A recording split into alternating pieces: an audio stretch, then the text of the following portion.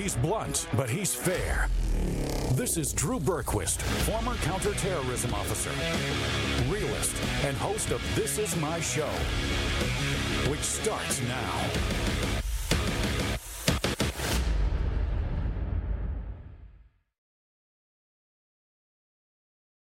The next question is for Governor DeSantis. We want to get things done. Here's how we get it done in Washington. We must find a way. Can we please respect the time? All right. I'm Drew Berquist. This is my show. That was the scene last night in Simi Valley at the second GOP primary debate. Chaos, utter chaos. Multiple scenes of chaos there. We're going to get into said debate here shortly. We'll have some hearty conversation about it. Shall we? I just wanted to say hearty. Hearty. I know. Every time that I hear the term hearty, it reminds me of like a stew or a, something made in a crock pot. Yes, definitely. Definitely. But you're absolutely right. And we're headed into that. See, it kind of feels like that kind of a day today, except for it's humid and warm out, but it looks like a blustery fall day where you'd have a hearty meal. Yes, we're right on the edge of cuffing season. Oh dear, what's that? Cuffing season is pretty much for like Gen Z and millennials, where they get into short-term relationships just for the winter months. Oh, so okay, that's. Let's not talk about those things, that generation. Let's talk about what we're going to get into today, which extends beyond cuffing. It just does. Tom and I, here alone in the studio, have been singing songs to each other all day. It's been fantastic. Yes. And hearing the creaks and the groans in the building. Yeah, it's windy. It is windy. That's for damn sure. A blustery day, some might say. We're going to get into that GOP debate. We'll recap that. U.S. military report that's out there. We're going to talk about in the second hour. Pretty troubling. Not surprising. Pretty troubling. So we're going to get into that. Talk about a bill that Eli Crane's getting through the House. As it pertains to that other report, there's a scenario that looks awful if we go to war with China. Not that going to war with China on its own merit is a good thing. That's awful. But the numbers that you're going to see, awful. Just awful stuff. Tons of stuff we're going to get to the third hour. It's Thursday, so of course we will do That's Meme-tastic. Before we get into all that, though, folks, please take care of your savings. Look out for that IRA account, that 401k account, both of them. If you have multiple of each, all of them, whatever the case might be. And whether you've got a small amount in there, a medium amount, a sizable amount, if it's sizable, please send us a note, producer@redbeachmedia.com. We'd love to talk to you about investing in the future. But no, in all seriousness, the economy sucks. It's in tatters. So please take care of your funds. You got to safeguard them. There's so much uncertainty out there. I hope none of the stuff, there's bad stuff happening now. I hope none of the bigger stuff that's being talked about, and we talk about here a lot, doesn't happen. But you need to be prepared one way or the other. And there is a straightforward, entirely legal tax loophole that you can take advantage of. All you have to do is contact my friends over at American Alternative Assets. They will talk you through all of it. They'll give you a free wealth protection guide, and you can come away from it knowing how to safeguard your wealth from a failing dollar in volatile markets. So call them, 833, 2 USA-GOLD. That's 833-287-2465, or you can go to protectfrombiden.com. Okay, so before yesterday, second GOP primary debate, third one coming up in November, I believe it is. Before the debate even started, though, Gavin Newsom, who was on the scene to represent the Biden administration, said this. Take a listen. Governor, what do you think is going to be the takeaway after this debate from the American people? I think it will be clear that Trump comes out the dominant force after this debate. I mean, this is the XFL. This is JV. I mean, honestly, this is maybe a vice presidential debate. These guys are getting lapped by Donald Trump. It's not even close. It's not even interesting. And I think what's most interesting to me is, do they recognize that? Or are they actually going to show up and run against the guy that's in the way of their prospects to be the nominee. It's a zero-sum game. It's a binary choice at the end of the day. It's not a ranked choice voting. So either these guys come after the front runner and distinguish themselves, or otherwise they're wasting everybody's time. And I say this with love and respect. There's a reason some of the advertising is being discounted for this debate. People don't even want to tune in because they know that fundamentally. All right.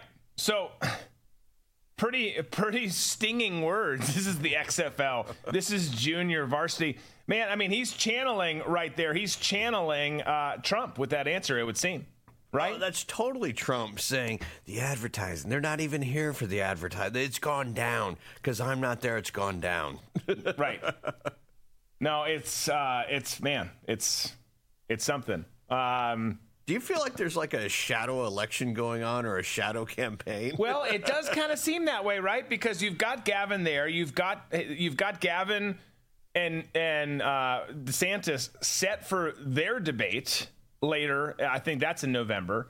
And all of this is going on, and he's there ripping on everyone, but he's particularly ripping on DeSantis. There's another interview that we might show today. We'll probably show tomorrow on Coin Club.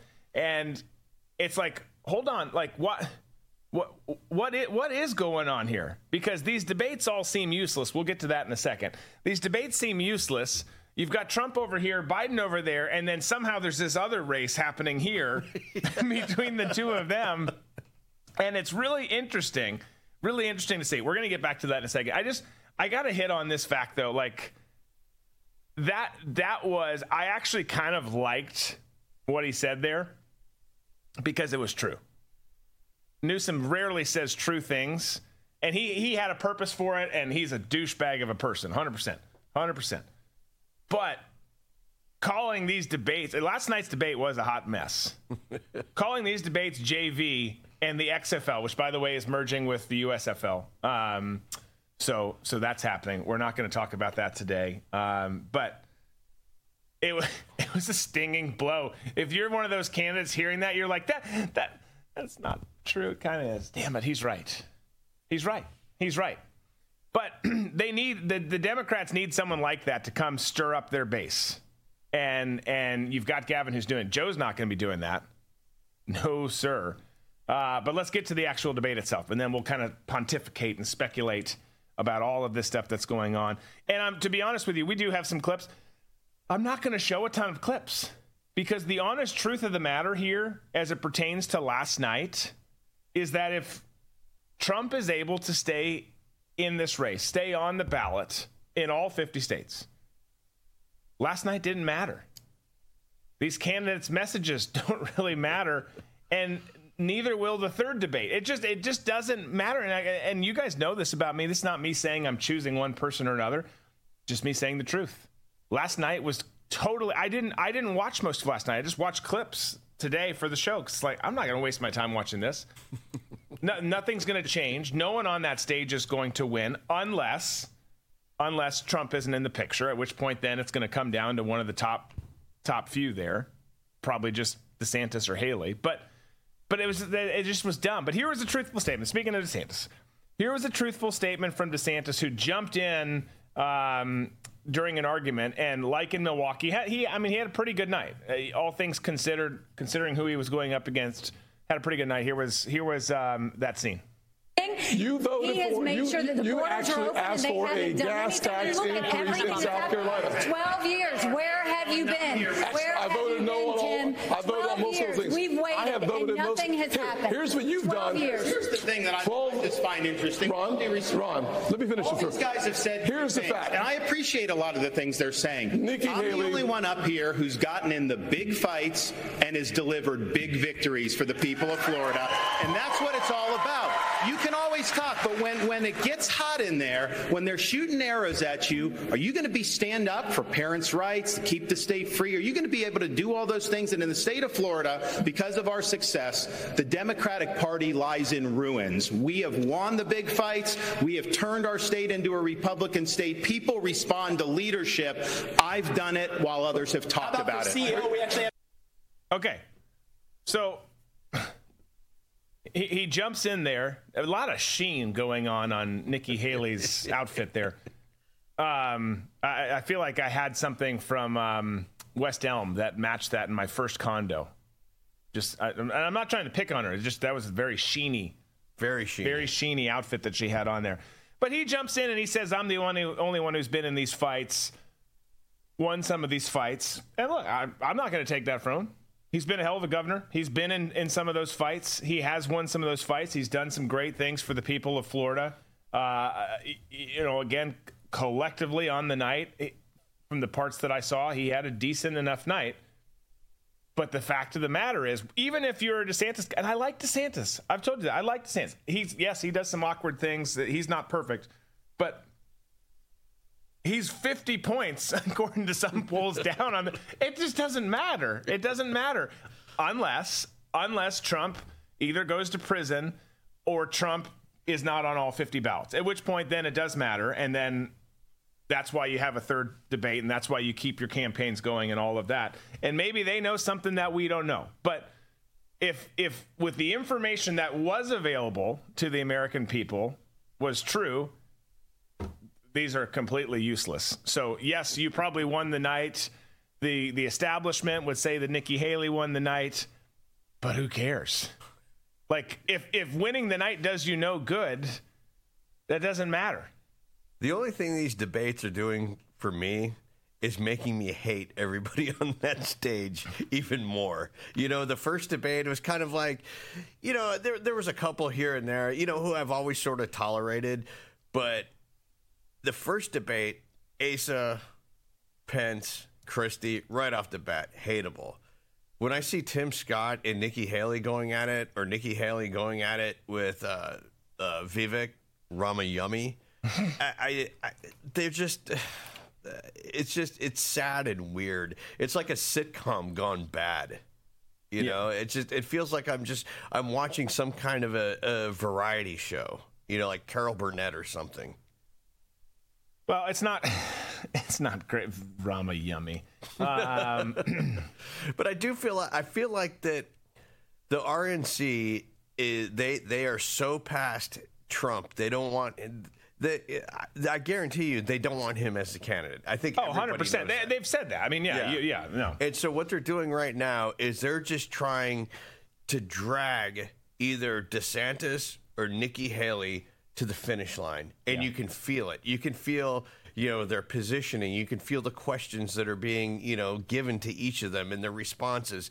It just seems like such a pathetic effort on Ronna Romney and the rest of the, deep state, ghoulish GOP trying to be the Washington Generals and just say, hey, we've got a team, and here it is. They're coming back on the court, and this time they might beat the Globetrotters, which we all know how is that going to end. Yeah.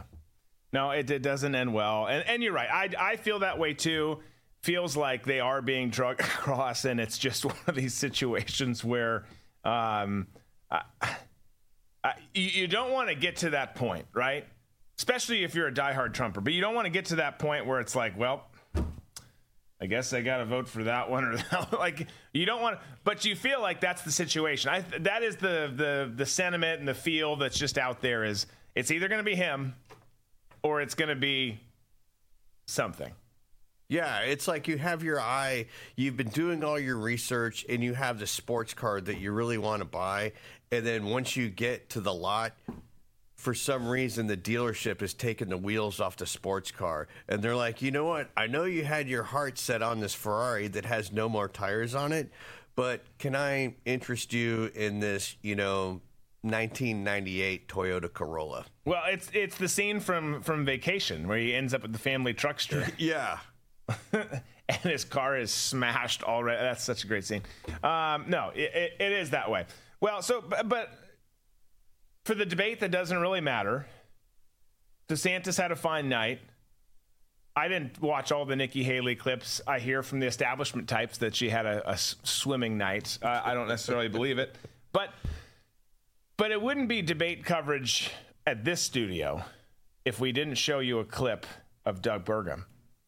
So we're going to share a clip of Doug Burgum, and we're going to make Tom happy with it. He calls Ramaswamy Ramayummy, and he would just cozy up in the eyebrows of Doug Burgum if he could. Here was Doug last night.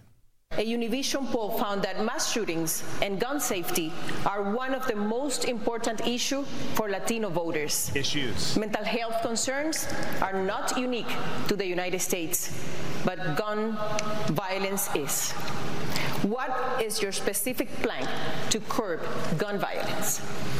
Well, first we need to know is understand is I think that the liberal left seems to be just completely bent on prosecuting law-abiding citizens that are gun owners, because every solution they have to this is take away the Second Amendment rights of Americans, and somehow that's going to solve the problem. But all these cities that we're talking about that he showed the videos of tonight, they have some of the strictest gun laws in the country. So we know that that's not what's working. But what we have to do is get back to the core issues about the family. We have to get back to behavioral health and mental health. We've got to get back to actually enforcing the laws these people talk. So Dougie Boy is right. Burgum is right here. Clearly, he won the night. Yeah, he won the night, according to Tom Cunningham. We're saying it. But no, I mean, clearly the anti-gun laws in blue cities aren't working, right? And instead, you're having the communities totally be torn apart. And what's interesting, so he's right on that point. But the first time I heard this, and then again hearing it there, is notice how the Latina chick there, I forget her name, the Univision chick, whatever, doesn't matter, said that gun violence is a problem that's exclusive to America, talking about so many things, but this is just your big issue here in America. Well, first of all, step off, bitch. If you think that are going to come in here with that attitude, get on out. But no, it's not. It's actually not an exclusively America issue. According to a lot of data out there, we're not even in the top 10. There's some places, some polls that are data sources that have us not even in the top 50 or 100. But there was one that I pulled up just to be a little bit more cautious, and it's few years old. But it was countries with the highest rates of violent gun death, meaning homicides, someone being shot dead with a gun per 100,000 residents. We weren't in the top 10. It's not an exclusive problem to the United States. I know that's a great talking point. It sounds convenient to your message and your narrative. But the problem that you're missing here, and you frequently do this on the left, is it's just not true. It's just fabricated bullshit. Repeat a lie over and over again and it becomes the truth. O.J. Simpson has proved that time and time again. This whole thing, obviously this reporter has never been down to Mexico on the United States-Mexican border to check out the cities there like Nuevo Laredo and the violence that's going down there. You want to talk about gunplay?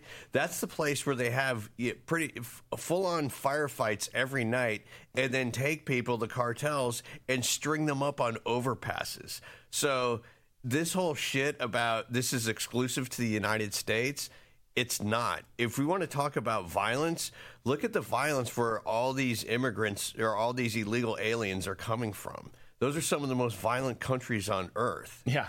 And for her to say, well, it also brings up another point, which, it is counterintuitive to this point that's made. There's 2 points that left always likes to bring up. One, gun violence is something that's exclusive to the United States, which is patently false and a lie. And number 2, we have systemic racism in this country. If either one of those were true, why would we have 9 million people who have already flooded into our country and then 10,000 a day that are coming in now? Yeah. Those are just blatant lies. And the people that keep saying those are blatant liars with a different agenda that we're not privy to. Yeah. No, you're 100% right. 100% right. It's like we were talking about that yesterday. Listen to what they're saying and then just do a little bit of evaluation and see what's actually happening. And they never match up.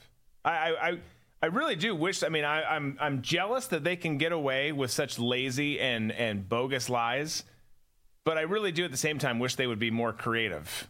I would rather just being like, what's that child thing?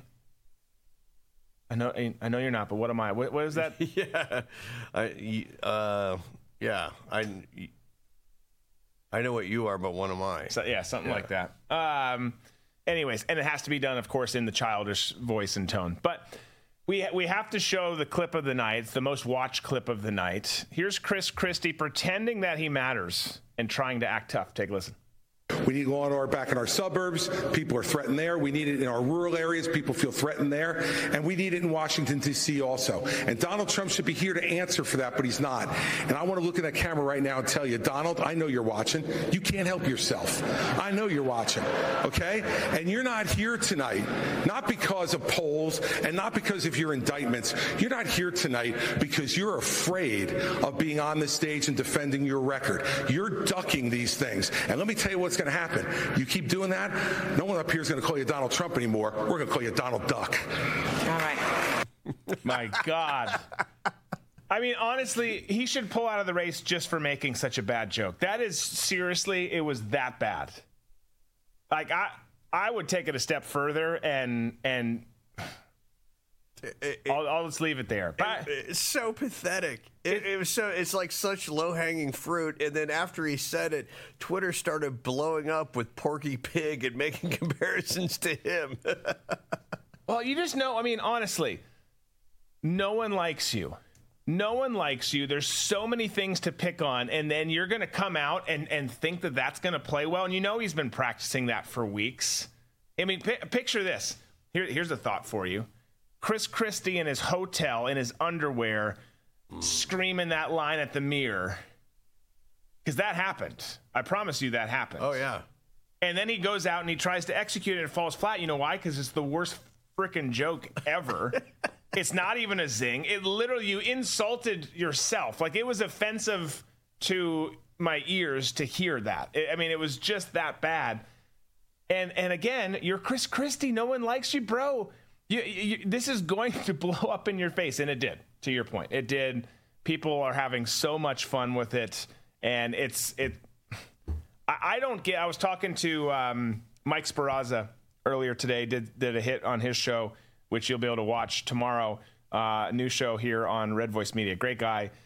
Make sure you give him a follow on Twitter or X. But, you know, we were talking about like, so, and we've discussed it here too, but there's so many people on that stage that just, it's ridiculous that they even are pretending to care, because Chris Christie has no shot in hell. Asa Hutchinson didn't even get the invite for last night. You know, Will Hurd didn't get the invite for either. Doug, we love Doug Burgum. Burgum doesn't have a shot in hell. Like, and most of them don't, again, because Trump's ahead of them so much. But I don't understand. I mean, think of the ego to one, think that what you just said was cool and effective. Wow. And then two, that like, I'm going to stick in this. I'm going to slay him with this. Boss, that line is fantastic. The way that you delivered it in front of us when we're having, you know, our session about, you know, our prep for the debate, you nail him with that. And you know what? That looking directly into the camera and being forceful. So it's like, Donald, it's me and you. I'm going after you right now, and I got a zinger, so you might want to sit down for this one. And it just was like, really? That's all you've got? That's your fastball right there? Especially, another thing that I love about Christie, he presides over one of the most corrupt state governments ever, or presided over one of the most corrupt state governments in the United States, being New Jersey. And he's like, well, you know, I got this portion of the Democrat vote when I got into office. That's true, but you follow John Corzine, who... Old John was indicted on multiple counts of fraud, bribery, all kinds of corruption. And that's not a high bar to cross. All you had to do was waddle across the finish line, and the people of New Jersey were going to vote for you.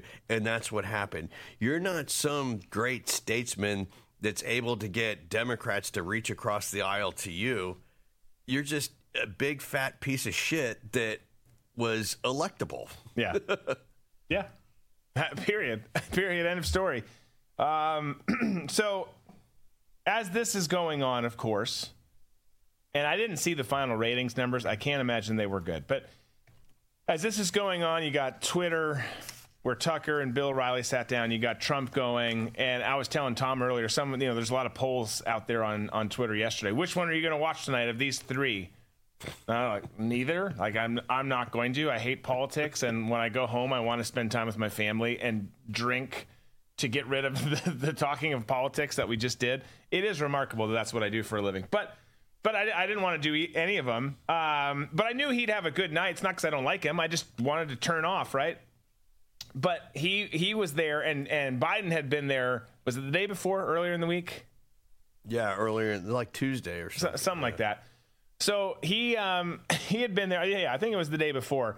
And Trump said this. All right. I mean, I watch you out there with the pickets, but I don't think you're picketing for the right thing. But if they endorse me, your leadership, you can tell them I said it, although I have a feeling they may be watching tonight. Because, when Biden came here yesterday, they only had 11 people. I'll bet you we have 10,000 people standing outside. Right? I bet they do too. I bet they do. So look, here's the deal. Here's how this all shook out. I didn't see the final numbers for the Tucker Bill O'Reilly sit down either. I'm sure they weren't that crazy. No one cares about Bill O'Reilly anymore. But Trump won the night. Trump will, as I said earlier, win the nomination unless the worst happens, at which point there will be discussion about, okay, well then which conservative wins it out of the ones that are left. But the bigger question will be, what does our country look like if the former happens? So we've got a lot of issues, man. We got a lot of problems that are going to come if that happens. And if he gets in, I also don't think all of our problems are going to go away either. I'm not that optimistic. I think he'll do better than anyone else. But he definitely won the night for sure. For sure. What I found interesting about that soundbite is when it started, he said, I don't think you're picketing for the right thing. And if you look at why they're on strike, well, mainly when the UAW or any other kind of big union calls for a strike, it's always the people, the union bosses that do it. And what's behind the union bosses to do this strike? It's not to have a 4-day work week. I'm sure that, a 4-day work week would be great. Yes. But, 32 hours a week. This is more of along the lines of trying to crush the automotive industry, especially when it comes to fossil fuel vehicles and this whole, surge into EVs. They need to destroy the automobile manufacturing so they can reimagine it with only EVs. So, unfortunately, auto workers who are in this position, who are union members, they're stuck to what the union bosses tell them to do. And I don't think that I think it's obvious the union bosses in the Democrat Party are like this. So whatever the main play for the Democrat Party is in wanting this strike is the main reason. This has nothing to do with wages or days of work or anything else. Yeah, no, I think that's a fair point, and it is important to remember that connection behind the scenes there. Let's speed ahead to the question of the day, and before we go to a break here, and it has to do with everything we just talked about. The question is this: if you think there is one, or you don't think there is one, I want some nuanced answers here. What is the point of a third GOP primary debate? Because it's going to happen. It's going to happen, and then you've also got the Newsom DeSantis one that's going to happen. What is the point of that third primary debate, though? Let us know your answers. We'll discuss it as well when we come back. We're going to get into CNN said something right. They said something quasi-right, which is interesting. We'll talk about that. We got plenty of other stories coming up right after the break.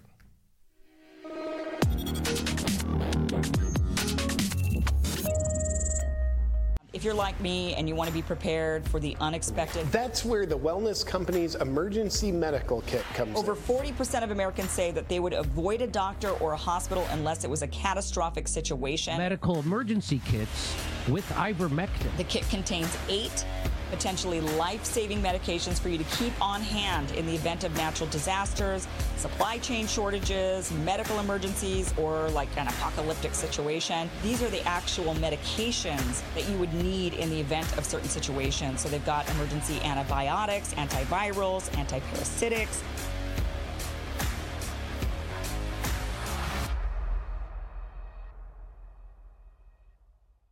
Get more of Drew and This Is My Show with Coin Club exclusively on the RVM network. Coin Club members get a This Is My Show challenge coin, an exclusive Friday morning show for Coin Club members only, automatic entry into show-related sweepstakes, and other in-studio bonuses. Plus, members get access to all other premium content on the RVM network and no ads on written content on redvoicemedia.com. So join the club and carry your coin with pride. Go to dbcoinclub.com.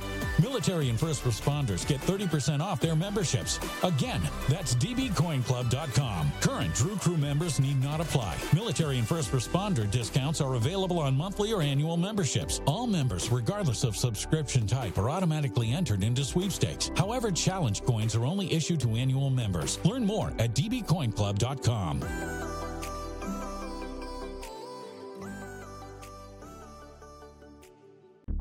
Attention Americans, breaking news. Biden's dangerous plan for a digital dollar is underway. Don't be fooled. It won't benefit you. Take action now. The Federal Reserve phased deployment of FedNow began on July 1st, 2023. Be prepared. This may catch many off guard. Your hard-earned assets are in jeopardy. But there's a simple legal tax loophole to opt out of the digital dollar. Reach out to American Alternative Assets for a free wealth protection guide and discover how to safeguard your wealth with gold and silver IRAs against a failing dollar and volatile markets. Visit protectfrombiden.com. This invaluable guide provides precise steps to transfer your IRA or 401k into precious metals without any tax consequences. Be smart. Don't let Biden force you into using the government's new digital dollar. Visit protectfrombiden.com to get your free guide and get started. Again, that's protectfrombiden.com.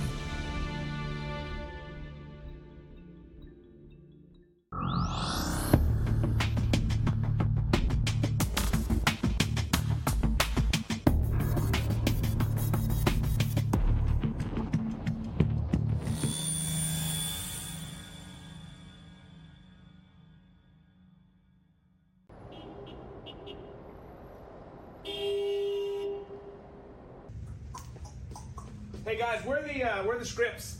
You're cold. I'm cold. You're cold. You're freezing. You're cold. Oh, I'm You're cold. freezing. You're cold. Alaska cold. Ice. Ice cubes. Cold. Warming. Warmer. Warmer. Cold. Colder. Warm. Warmer. Warmer. You're on fire! Oh, you're hot! You're so hot! It is boiling. You're so hot! Seriously?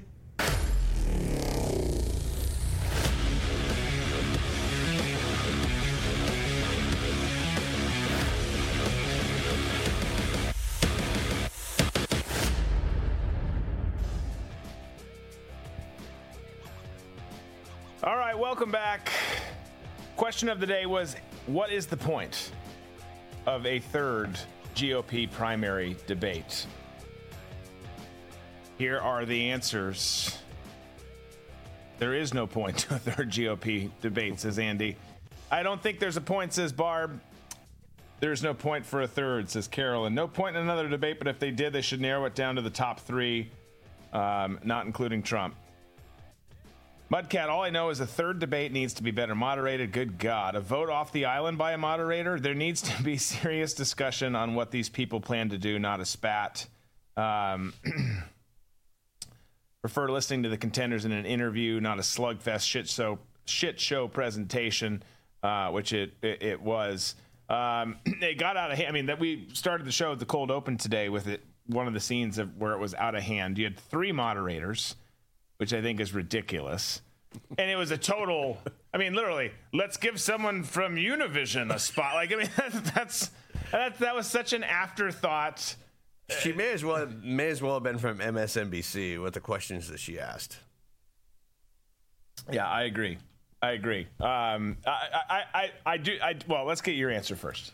Well, I've got two answers. The first answer is the reason why there's going to be a third GOP debate is because Mike Pence is going to pull his face off and reveal that he's a lizard person. That actually during Operation High Jump that the United States and the Nazis fought a nuclear war, and the United States ended up losing because of the alien technology that's down in Antarctica, and now there are hybrid alien Nazis that are running the planet.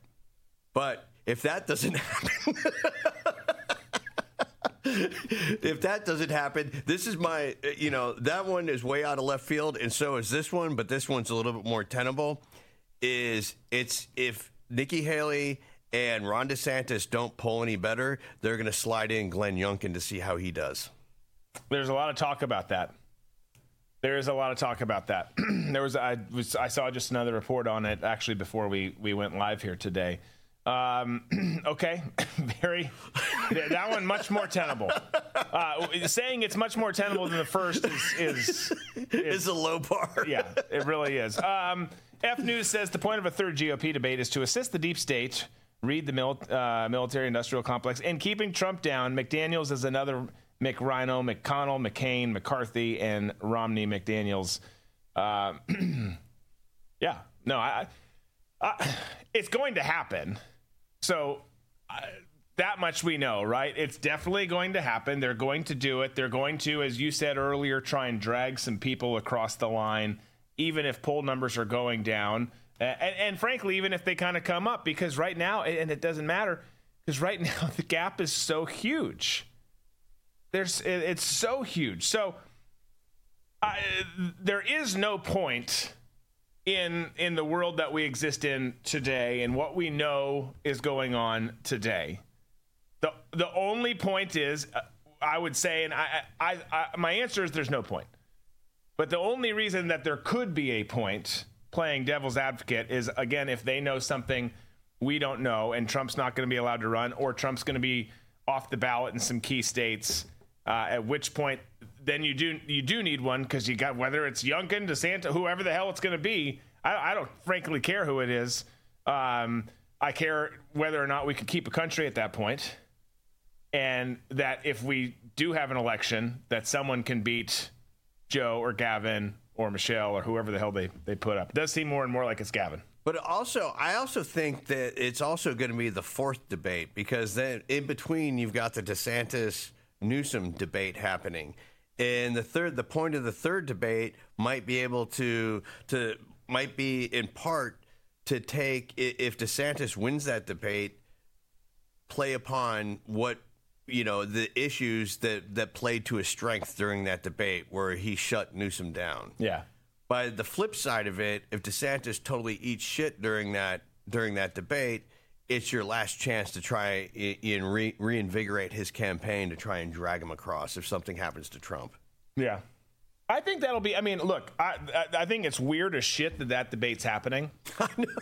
It's so friggin' weird. It's the shadow campaign. But I do think it's going to be, I do think I'll tune into that one, because you have America's governor during COVID in DeSantis, someone who did a phenomenal job on all of that stuff, against this tyrannical, dictatorial douchebag who has come up with the worst policies ever that are so oppressive to its people. The state is in tatters.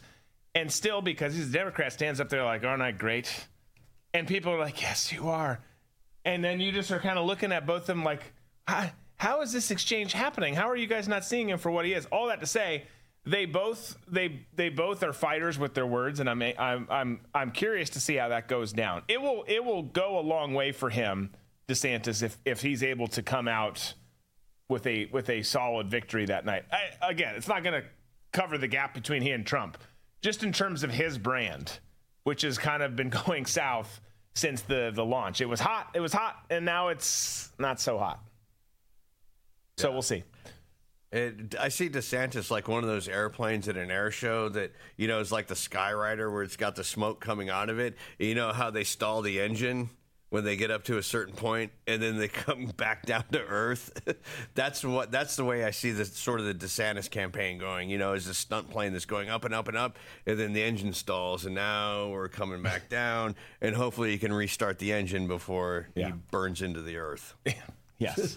Yes, we're not calling for that, for sure.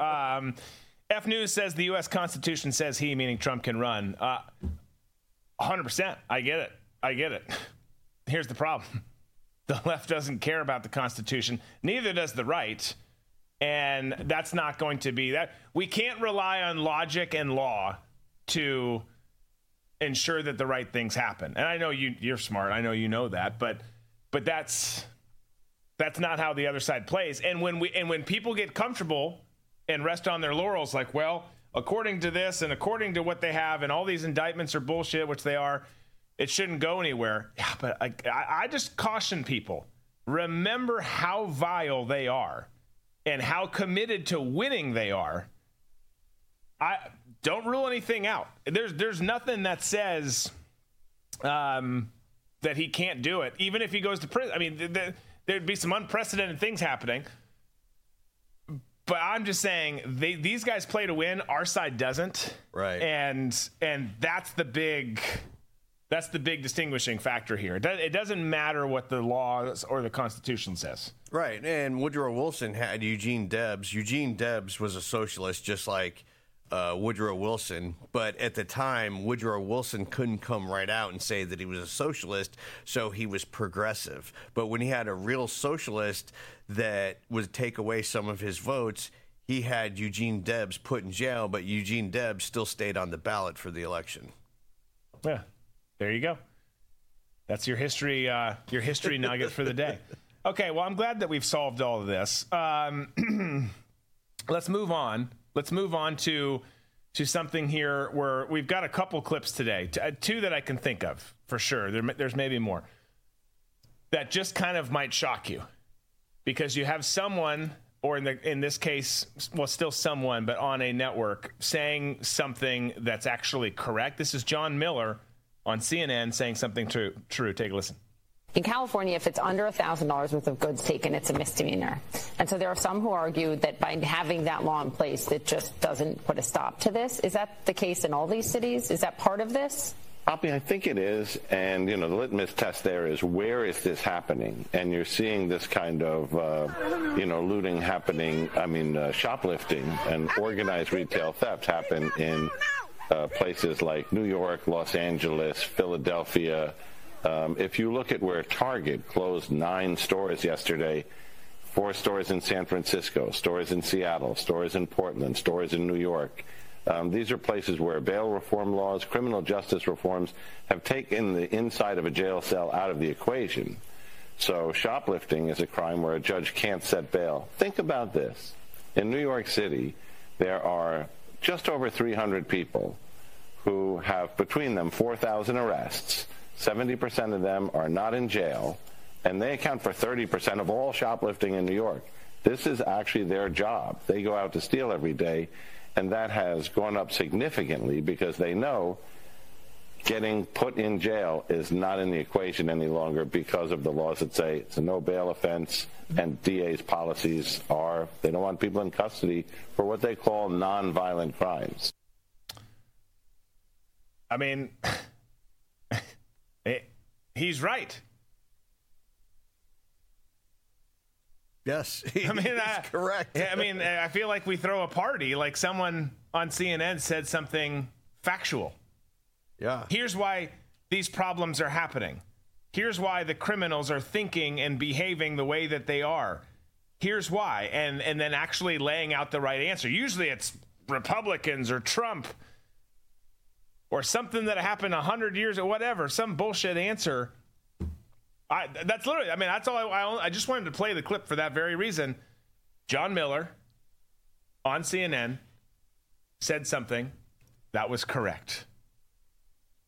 Right. And the way that I look at not prosecuting property crimes, and especially in these blue hellholes, it's conditioning to get people to think of stuff, things, possessions of not being yours as being right. Sort of communal. And to me, it's the erosion of private property. And that's the ultimate goal, is to make possessions of yours or items that you want, that you save money to purchase, be meaningless. And for no ownership of any kind of private property, which leads us to 2030, you will own nothing and be happy. Yeah. Yeah. I mean, that's a possibility. I don't know. My gut feeling tells me when it comes to the Democrats and to the lifetime rhinos being on the same team as they are and being, this elitist class that looks down on everybody else, I always lean to the more nefarious side of things, and that always seems to be the case in the end. So that's why I'm going to lean more nefarious to this, where it's, in some ways it's kind of social justice in some of the eyes of Democrats, being able to, loot and take whatever you want and have, no ramifications from it. But the other side to me is the broader picture of eliminating private property. Yeah. And this is the start of that elimination. I think you're pulling on the right thread there. Let's move on to one of your favorite people. Yes. Shall we? Yes. Because America's dumbest politician, and you don't want to win that competition. But America's dumbest politician, Hank Johnson, was asked about the border crisis. Here's what the terminally dim-witted dolt had to say. People are breaking the rules, paying a criminal organization to do so to get to the front of the line. Does that concern you? Have you ever been to the border before to see what's happening? Yes, I have. I've spent a lot of time at the border, yeah. You didn't talk with the right people, apparently, because your information, your questions based on, your questions are kind of off base. I mean, you're not asking the right person. Translation, you're not talking to people who will help perpetuate a lie. Yes. I mean, that's what you're saying there, Hank. Have you been there? Yes. I bet she's been there a lot more than you. Oh, well, shit. He's never been there. And so he thinks it's one of those things when you haven't done something and you have such a high vision of yourself, you think other people have never had that experience before. Right. Yeah. And that's what he was going with. And then it just blew up in his face when she said, yeah, I've been down there. And he's like, yeah. Well, I think that you're not talking to the right people. And I think you're way off base in your questioning. It's like, what are you talking about? And he doesn't know. No, he has no idea. He just knows that the lie that he's supposed to perpetuate, but he doesn't have the mental ability to come up with anything to try and throw her off track. If you notice how Newsom, how smooth he is, Butthole was the best of it. He could throw anybody off track with just that old, and going off in these weird directions to try and answer this question. They go, oh, yeah, we'll see you later, and then walk off. Right. Whereas Hank is just like, it's like, what? No, it would be fun to have because it would be more intimate and small with someone like Hank Johnson. He's not, of any significance. Have a town hall meeting with him and just pepper him with questions about how he feels about certain issues to get the answers to further demonstrate. I mean, how do you feel about Ukraine? Yeah, okay, you gave us a very surfacey kind of answer there. How do you feel about this aspect of Ukraine? Well... and then so many things I would love to just do. I'd love to do that with a lot of them. Put them on the spot and just be like, hey, Hank, let's just time out real quick. You don't know shit about any of this stuff, do you? You don't. Right. Oh, just imagine that conversation that we had today that I was sort of messing about with you with the grapefruit. And I was saying, okay, if this is the Earth and this is Antarctica, and I would love to say this to Hank Johnson. Okay, Hank, if this is the Earth and this is Antarctica, how come when you go to Antarctica, you're not standing upside down? I would love to hear his answer to that. I would too. That might actually send him into just complete shutdown. Complete shutdown. That, or actually, he might jump right on the Tom Cunningham train and be like, you know what? So we showed, what day did we show the clip of the Nazi being applauded in Canada? Monday. Monday? Yeah. So we played that clip. You had a Ukrainian Nazi who was a member of the SS. Yes. Who was not only invited to Parliament, but was giving a rousing round of applause for being among the most vile people on the planet. Well, Castro's Canadian baby lady Trudeau reacted to the standing ovation of a Nazi, the one we just talked about, during Zelensky's appearance at the House of Parliament earlier this week. Here's what the little lady had to say. In a few moments, I will address the House in front of all Canadians, in front of Jewish people here and around the world, and Ukrainians, to offer Parliament's unreserved apologies for what happened on Friday. The Speaker was solely responsible for the invitation and recognition of this man and has wholly accepted that responsibility and stepped down. This was a mistake that has deeply embarrassed Parliament and Canada. All of us who were in this House on Friday regret deeply having stood and clapped, even though we did so unaware of the context. It was a horrendous violation of the memory of the millions of people who died in the Holocaust, and it was deeply, deeply painful for Jewish people. It also hurt Polish people, Roma people, 2S LGBTQI+ people, disabled people, racialized people, and the many millions who were targeted by the Nazi genocide.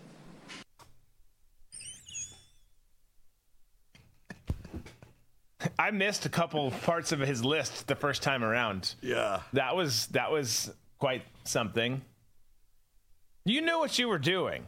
You don't just invite some random ass Joe into Parliament and then have everyone applaud. Like, it doesn't work that way. But I love all the people he added onto that list too. You got the alphabet soup on there. You've got some of them I didn't. There was a first time hearing of those. Yes, yeah, those aggrieved classes. Yes, these creating grieved classes. But again, to the point here. Maybe everyone is a strong word. The vast majority. 75% plus, I'll wager a bet, knew that he was a Nazi when they invited him to Parliament. You don't even have to be a historian. You can just be somebody who's watched reruns of Hogan's Heroes to know that the Germans were fighting the Russians, because every time Klink would get in trouble, General Bullcarter would say, I'm going to send you to the Russian front. Just based on like pop culture and just knowing that as your reference, you would know. Yeah. So when you have somebody coming to a session of Parliament to be honored, that person is vetted. Everybody knows who he is, just for security clearances. But the thin thread that they hung on to was the fact that he fought against Russia in World War II, totally forgetting that Russia was on the Allied side. Right. Which still, to me, is a weird thing to begin with, because you have Joseph Stalin, one of the worst dictators of all time, with the largest body count of human beings, teaming up with us in England and the rest of the Allied forces to fight the Nazis. But still, you can't say that and be like, yep, he was a good guy fighting the Russians. Like, right. No. As soon as you put on that armband, you've picked teams. Okay? You sure have. You sure have. As Barb said, they regret, because Trudeau said they regret this. Barb said they regret getting caught. That's exactly what happened here. Shit. Everyone saw it. Someone filmed it. And they know that we invited this guy here. And then we know that we celebrated this guy here. So now we've just got to claim ignorance. Right. And when we first did the story, my first initial reaction to this is they did it on purpose. And it was a head nod and a wink to the Ukrainian Nazis fighting right now. Yeah. They knew it. They absolutely 100% knew it. And that's why they did it, because they wanted to say that they supported them, that they supported Nazis in Ukraine without saying they support Nazis in Ukraine. And what better way to do it than give a rousing standing ovation to a real, live, living Nazi? I think you're right. I think you're right. I think that speaking of war, since it's having to do with that, we're going to talk about war, talk about our military, we're going to talk about a couple other things when we come back from this break. Specifically, we're going to show Eli Crane. I can see him in preview already, who's going to lay out the bill that he's talking about to prevent U.S. troops from being on the ground, even though they're already there en masse moving forward in Ukraine. We'll talk about that. We'll talk about the scary report from the Army War College. And then we've got a couple other things, if we have time during this next hour, that we'll get into before hitting that final hour of the week together. All right, folks, stick around. We'll be right back.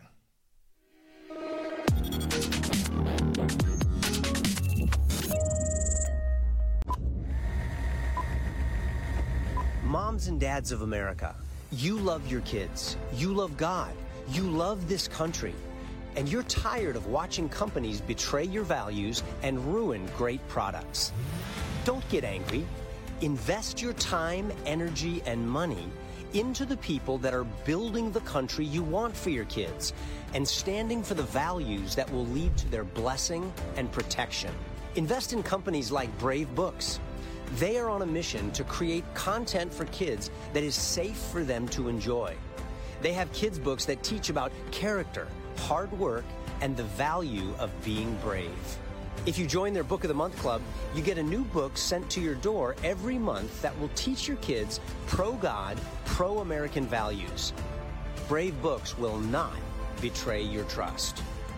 Your children and your grandchildren will thank you. Remember, the land of the free depends on the homes of the brave.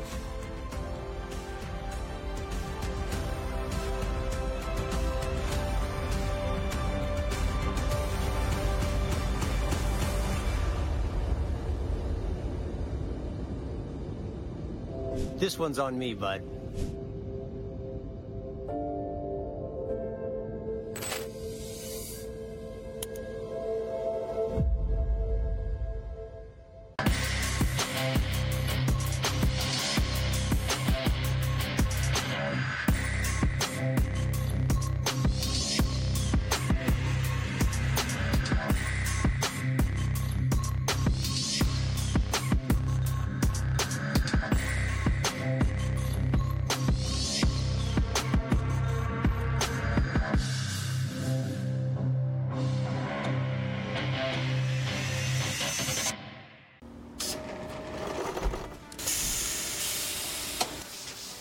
When I invented MyPillow, my passion was to help each and every one of you.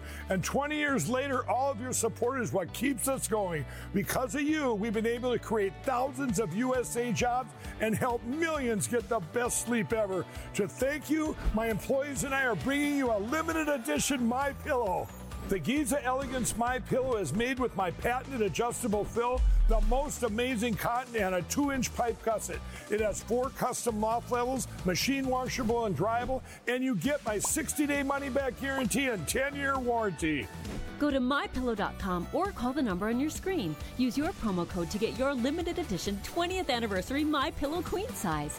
Retails for $69.98, now only $19.98. That's right, get a queen size MyPillow for only $19.98. From all of us here at MyPillow, thanks, America! Attention Americans, breaking news. Biden's dangerous plan for a digital dollar is underway. Don't be fooled. It won't benefit you. Take action now. The Federal Reserve phased deployment of FedNow began on July 1st, 2023. Be prepared. This may catch many off guard. Your hard-earned assets are in jeopardy.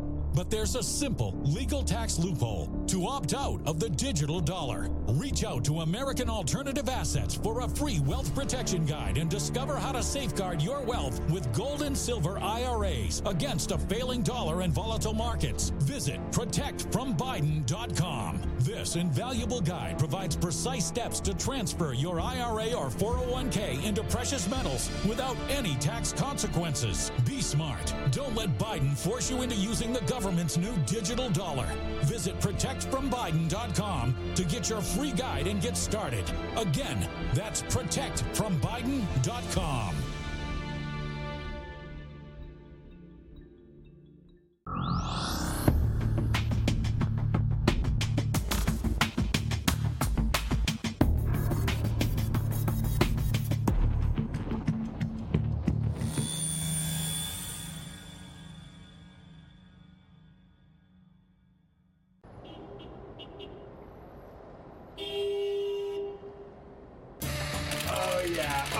right, just go work it, baby. Work it. Yes, there we go. There we go. Oh, baby nipple. Yes. Hey, Drew. Yes. Yeah, here's your strips. Thanks. Arch the back. Arch the back. Arch the back. More back. Arch. There it is.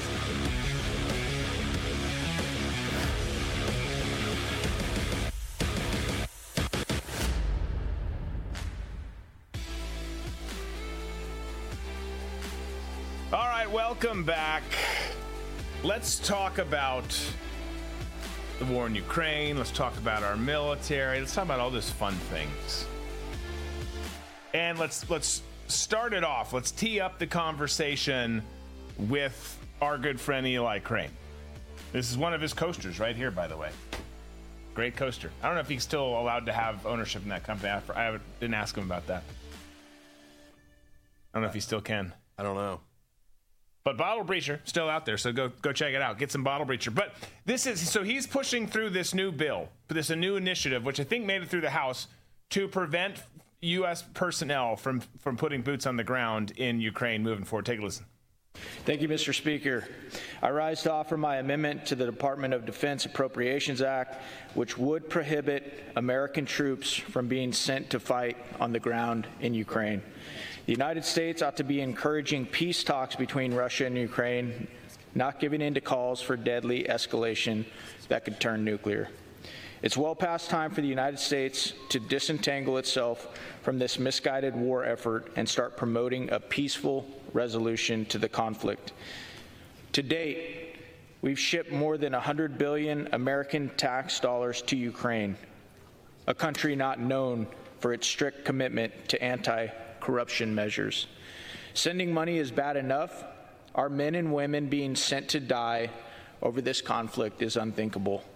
I urge my colleagues to vote in favor of this amendment to prevent American lives from being sacrificed. Thank you, Mr. Speaker. I yield back. He yields back. So like I said, I'm pretty sure that made it through the House. I'm not sure if it'll go anywhere from there because it's D.C. and nothing that makes sense actually ever succeeds and progresses through like it should. But well, a couple things. One, as we've said before, there's boots on the ground there now. There's personnel on the ground. I have friends that are there, so I can tell you with certainty that we have that there now. But what Eli is saying is, and he's smart enough to know that too, he's talking about bigger numbers, more numbers, sustained deployments, and getting into both a hot war and even nation building. Either one, which is usually the two go together. But that it just doesn't make any sense. And he hit on a key thing. But so to wrap up my thought on that, Tom, then I'll go to you. But it makes no sense to send people over there. All that does is continue to escalate things. And then he hit on the point that we hit on every gosh darn day, which is there's never any resolutions for peace. There's never any off-ramps to peace.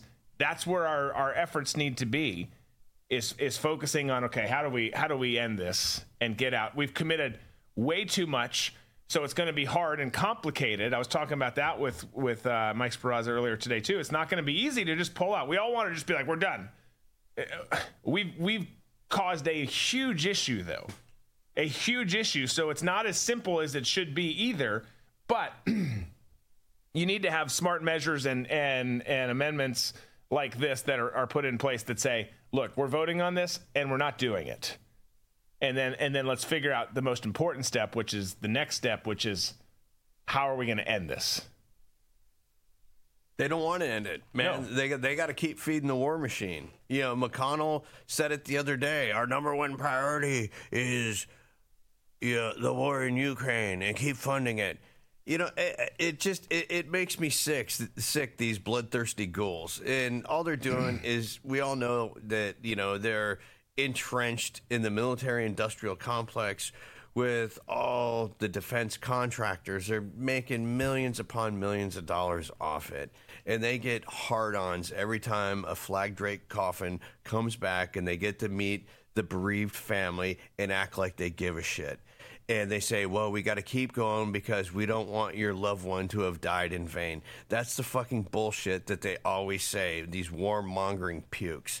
And it makes me sick to my stomach that they keep doing it, and we keep repeating this process over and over and over again.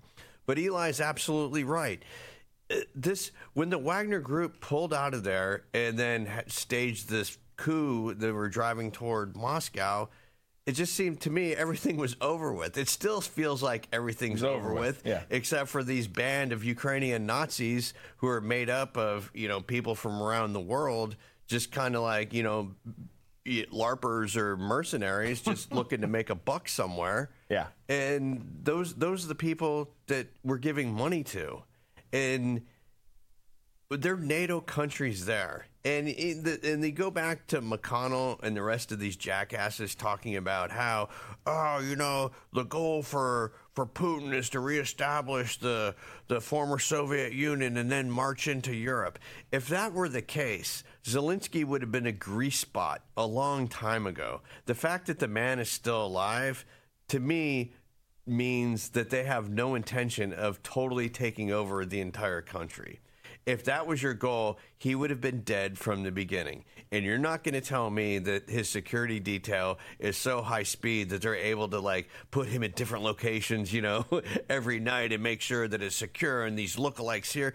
We've never once heard an attempt on his life. Yeah. Since this whole thing started.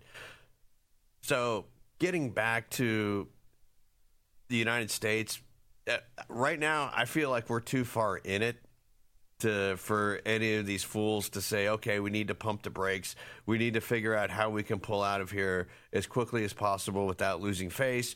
But it's a situation like this, where as opposed to Afghanistan, they're just like, to hell with it. Let's get out of here. You guys can have all our stuff. And, the Afghans who worked with us, lots of luck to you. We're out of here. But this is like, we have to be careful. This war, it can't end until Russia is driven out. It's just their whole. To me, it rings of, this is a money laundering scheme that we all know, and you're in it for the long haul. Yeah. Well, and I think most Americans, to part of your point there, in this case, because of we've been there over a year, but it's not this long, sustained, drawn-out effort. It's not a 20-plus year effort where we've lost thousands of American lives and people's families and lives have been ruined from the amount of deployments over there and all the trauma and PTSD we have a broken part of our society because of that war in Afghanistan, the war in Iraq. And in some ways, in a good way, because that's a more complicated discussion, but that was a big investment in a lot of ways, not just financially, way more important ways than financially. People cared about the withdrawal there because it made lives like mine feel inconsequential. What the hell was I doing over there for all those years? What was the point? But no one feels that way about Ukraine. There's people who put this shit on their social media stuff and pretend to care. Most of them don't really, because that's just what people do. They fake stuff. But if the U.S. were to say we're out, literally we're evacuating today, we're taking everyone, have whatever you want, we're back, and we're going to dump this money into our own country, there'd be parades in the streets here. You would see Biden's poll numbers rise if he were to do that. Yeah, abso-friggin-lutely you would, because there's no attachment to this, and there is an attachment to reality and to our country, which needs this. There's, of course, more conversation about how think of all the ways we could spend that money here. All the ways we could spend that money here. Yeah, absolutely there is.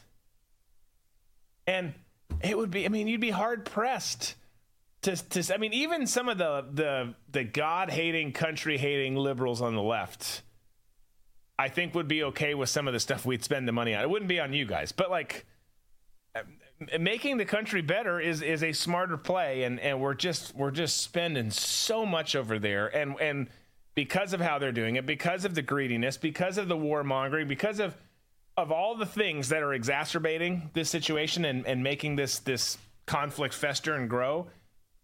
it leads us to the point where you're going to have what Eli's pushing back against. You're going to have more boots on the ground. It's going to be, oh, you got to be there for this. And you just got to be, don't worry, we're just nation building. Don't worry, we're just doing this. You're just training. You're just providing logistical support. You're just whatever sounds benign. And it's dumb. We shouldn't do that. But it can remain benign until it's not. Yeah. Until it's not. And stray rocket, something more nefarious even than that, whatever it might be, and then boom, here we go. So there's freaking gotta be something more done on that.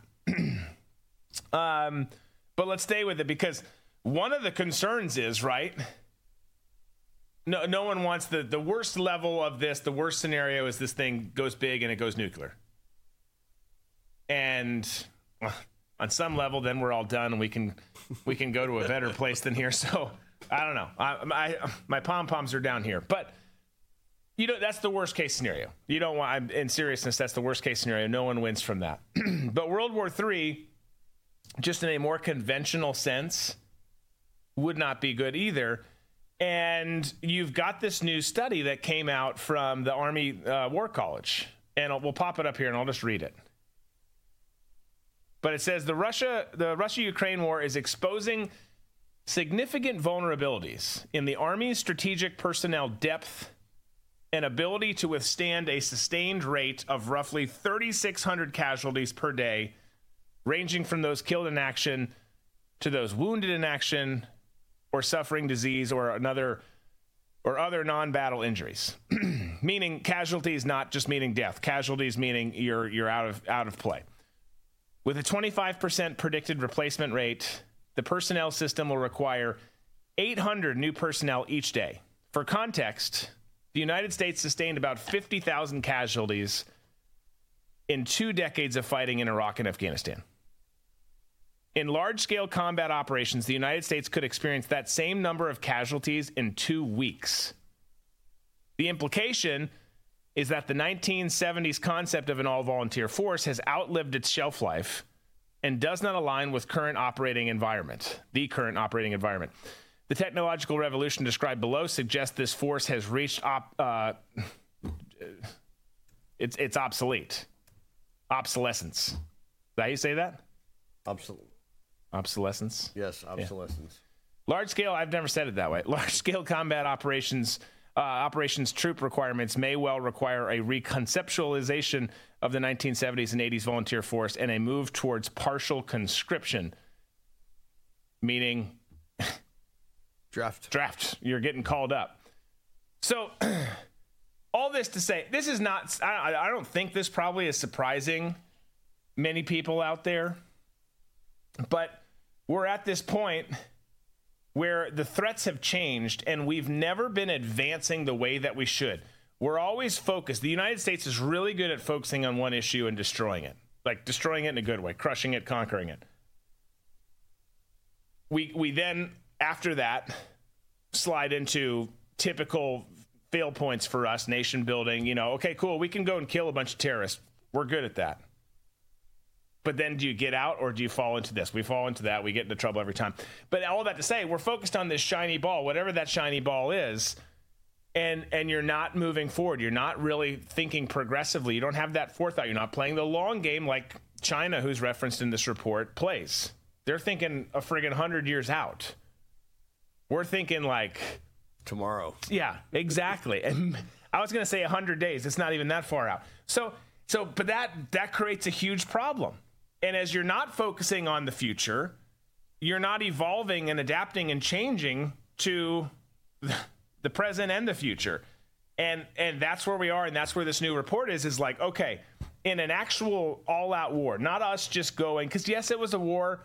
Yes, myself and others went and fought in those countries that were referenced in Iraq and Afghanistan. But that was a different kind of a deal. And it was still very much war, very real, very gritty. But it's not a state actor versus a state actor kind of war. It's not we talked about World War II earlier. It's not like World War II. Very different, where you're going to have mass casualties fast. It's going to happen fast. And you see our recruiting numbers are down. 25%, I think, the last go around. It was either 25% or it was down 25,000. Either way, it wasn't good. You see all that stuff, which is exacerbating the problem. And then keep in mind, too, as we've talked about in the show, not only are we not innovating, getting better and smarter at recruiting and retention, so we're losing out on that to the point where you might have to do, as that report says, a partial conscription.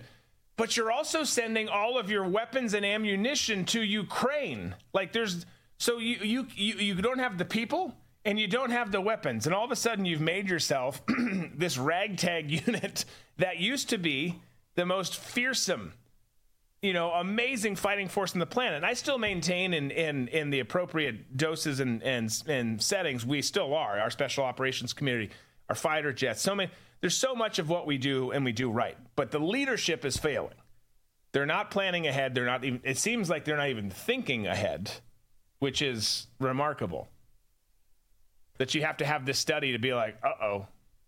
Yeah, well, that should tell you where their heads are at and who they think the future enemy is, which is quite unnerving. Have you noticed lately that as far as our society goes, that males in our society seem to be a bit more feminine and the females seem a bit more masculine? So how conventional warfare doesn't seem like it's even an option for us anymore. And it doesn't even seem like an option. Well, I was just looking at, I've read a couple of stats. World War II, you had 60% of the people who were in World War II volunteered. So that means 40% were drafted. And that was supposed to be the war that was the righteous war and that we won and everything. You still had to draft 40% of the population into that war. Right. So if we go to war with China, it's going to be almost 100% of drafting people to go in. And then once we get them in, are they going to be physically capable of being able to engage in some sort of war? I don't think that the future of war is going to be like the invasion of Ukraine by Russia or like World War II. I think it's going to be something that's going to be, smaller units and different battles. They're going to rage on, but it's not going to be like these massive influxes that we had in Afghanistan and Iraq. I don't think. I could be wrong, but then again, having massive presence in these countries, I think is better for the military-industrial complex, because they're going to want as many people as possible, as many bases as possible, as many trucks, tanks. Yeah, the logistical stuff. I mean, again, most of the presence in those, you look at Afghanistan, and for us, we were a smaller group, right? And the intel side of things. The vast, and I know this was true for the military because we operated and did a lot of stuff with them, but the vast majority of your personnel are support personnel. It takes an army to support an army. You've got this group here. Here's the agency operators, or here's this whatever, fill in the blank with whoever you're talking about, what it takes to feed them. It's like 1 to 100, isn't it? I forget the number, but it's crazy. Yeah. And you look around, and early on it's not like that. And early on the rules are so much better, and you get to have so much more fun because no one's watching what you're doing. But then you start to look around, and it's like, all right, why are all these people here? Like, what are you doing? Right. And then you start to say, okay, well, I don't like it. I don't like them because they're saying that they've come and done this war zone tour and they never left the base or did much. And that sounds mean-spirited because they still signed up to serve and they still were there, and shit can still happen on the base. So that I don't mean that to sound as strongly as maybe it comes off, but there's a difference between what Pete Buttigieg did and what Eli Crane did. Exactly. It's a huge difference. It's night and day. Their service is not even comparable. Yes. No, 100%. Thank you. That was said better than I did. But it's true. It's true. And you start to look around. Then there's the part of you that's like, well, but we're getting nicer things now. The food's gotten better, and we got new blankets and we got whatever. And it's like, okay, you can stay. You can stay. But the problem with that is it goes back to what you're saying, is that's another contract here. That's 10 other contracts. That's a new line item or an entirely new budget that got pushed through by the Pentagon or by the intel community or whoever to benefit this contractor over here who's going to fulfill it for. I mean, there's just so much money, and there's money in every. I'm still telling you, the person who created the HESCO barrier. Oh yeah, bro, invest in our show. Help us take over the world. That was the best fucking idea ever. And I spent so much time around them, and you're just looking around, you know you're overcharging for them because it's the government. Mm-hmm. It's like, dude, why? Why can't any of us think of these simple things that are simple, cheap, effective? That's my one of my biggest regrets in life is that I was not the HESCO barrier guy. I know it's very specific, but daggum. But yes, they need to have that. I don't know what it would look like either, Tom. I think that there'd be elements of it that mirror old school, maybe not even old school like World War II. I mean, obviously we're not going back beyond that to trench warfare or any of that kind of stuff. But I think that you'd have some scenes that are more like in Afghanistan or Iraq. And then you have some other smaller stuff in other places. But the bigger concern is we're not prepared for it. We're not prepared for it, and we're not seeming to position. If you said, hey, we've done a study and we don't think we're well prepared for this, here's our battle plan and some action items to get us ready, it would be bad, but at least there's a plan that makes sense. As it stands now, we continue to go the wrong direction. Well, people are like, hey, we're in big trouble if something bad happens. And by the way, it looks like something bad's going to happen with Ukraine and Russia, with China and Taiwan, with everything else that's going on.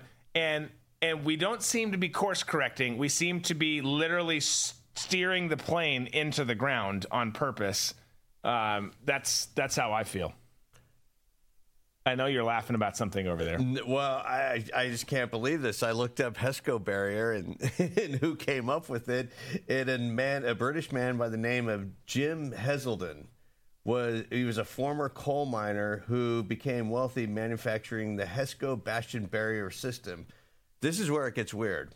In 2009, Jimmy bought Segway Incorporated. He died in 2010 from injury sustained while falling from a cliff while riding the Segway. Kind of strange. It is. But that's the guy who did it. And like you said, it comes from... A lot of inventions come from, simple, like this guy being a coal miner. I'm sure that there was some reason why he invented this to make his job easier as a coal miner. Why the HESCO, barrier became the barrier, but I'm sure it was probably a HESCO basket or something. I haven't read further about the creation of it, but I'm sure it was something to help out his job.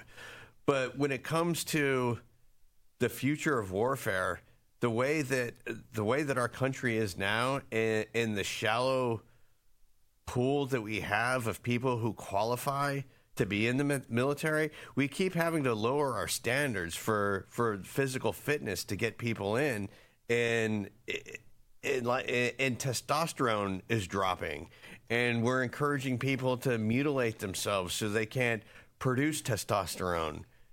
It all seems like we're going down this horrible path where everything is self-inflicted for the bigger purpose of destroying the country so somebody else can come in and take over. Yeah. It does feel that way. That's encouraging. But then again, I have faith in humanity and I have faith in people, and I think once, well, I kind of do, but I was kind of shaken during COVID when I remember having a conversation with a friend of mine saying, yeah, the government's going to start, putting up checkpoints from state to state. And I'm like, that'll never happen. And, they're going to force you to wear a mask and they're going to force you to get injected. And I'm like, that'll never happen. Americans, we've got this bravado to us where we don't like to be told what to do. And then all of a sudden, the next thing I know, I'm wearing a mask on an airplane that has nobody in it. And I'm thinking to myself, where did everybody go? where everybody just stayed at home. They decided, okay, well, you know what? I don't want to make any waves, so, I'm just going to hang out here. So as far as like the American spirit goes, I know it's there, but for a lot of people who talk, I'm not going to put up with that, you did put up with it. A lot of people put up with it. If you didn't put up with it personally, so many other people did who talked a lot of shit that the rest of us had to put up with it. Yeah. Well, when it comes to this stuff, because it did kill your one's view of humanity with COVID and some of the other stuff, at least for me. And the silver lining is you kind of saw the masks off. But when it comes to our freedoms and our rights, there's a lot of people who are quiet now, which makes it seem like it's going to be bad. But when it comes to in the country, don't get me wrong, the country's teetering on the edge. We're going really super fast the wrong direction. But I think of all the people, we talked about Iraq and Afghanistan, and you can even go before that, but particularly those. You got all the people who fought in the GWAT and are mostly just sitting back, quiet, silent, lots of them. And I put myself in this category too, because look, we talk about stuff, but I don't do a whole lot. People are, you need to do more. You need to do. No, I'm going to do what I'm doing. You do whatever you need to do. Be smart. Don't break the law.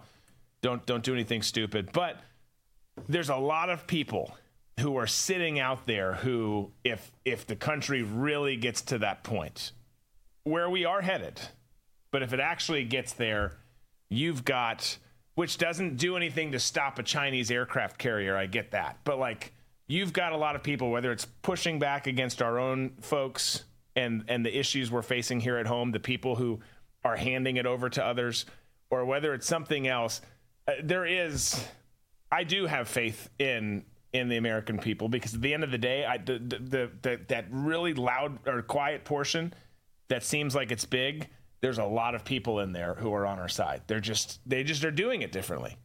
Right. They just have a different view, and they're waiting. But if push comes to shove, I know that there's a lot of people out there who are on our team.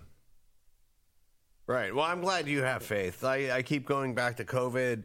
We heard a lot of people talking shit that, we're not going to put up with this. And the bottom line was we all put up with it. There wasn't that much of a blowback. And then when there was blowback, it was like the Canadian truckers. When there was blowback, I keep thinking about that guy who had the gym in New Jersey. Yeah. And he kept getting arrested and kept getting the bars on. He was the only one that I could remember, who was like, I am not putting up with this. I'm going to make a stand. And once people saw what was happening to him and realizing the government can wreck you financially, a lot of people are like, yeah, you know what? I'm just going to sit this one out and see how long it goes and continue to do what I'm told. Yeah. So that part of it, doesn't give me a lot of hope, but I hope what you're saying is correct, and I have no reason to doubt that. When push comes to shove, but when push came to shove this last go-around of medical tyranny, a lot of people sat that one out. They did, and I'm not making excuses for them by any stretch, but I do think they're different.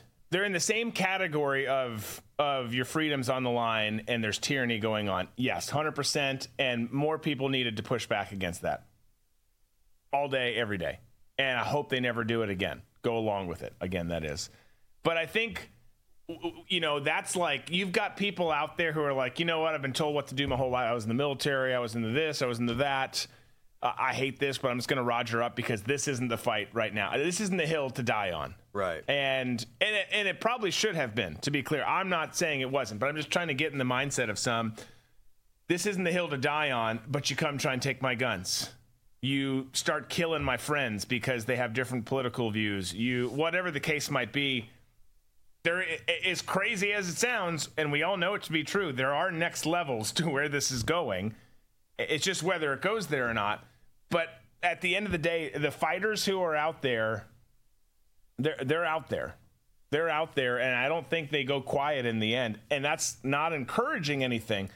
That's just being straight up. You've got some people who are like, leave me alone.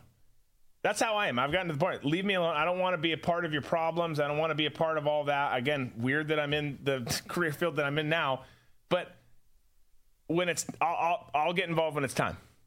I'll get involved when it's time. And that time is different for everyone. But I know there's a bunch of people out there who are ready to go or will go when it's time. They might not be ready to go, but they will go. Okay, let's take a break. When we come back, we're going to talk impeachment.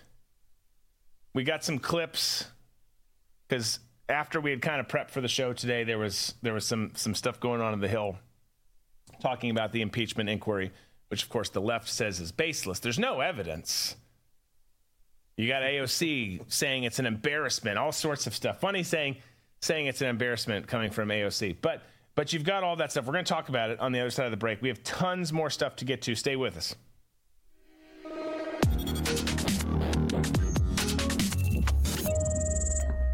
Get more of Drew, and This Is My Show with Coin Club, exclusively on the RVM network.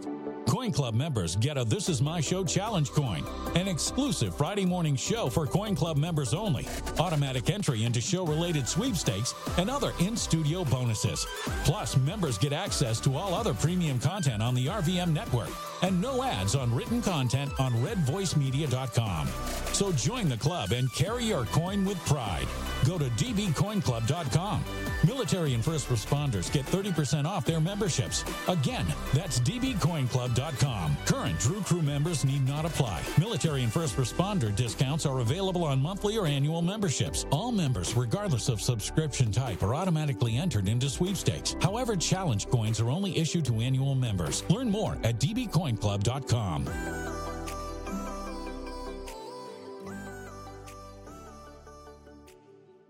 Do you owe $10,000 or more to the IRS? Have you been threatened with levies or have unfiled returns? The IRS is hiring 87,000 agents to boost IRS collections, and they have the power to seize assets, freeze bank accounts, and they can even take your home. Tax Network USA can help you today before it's too late.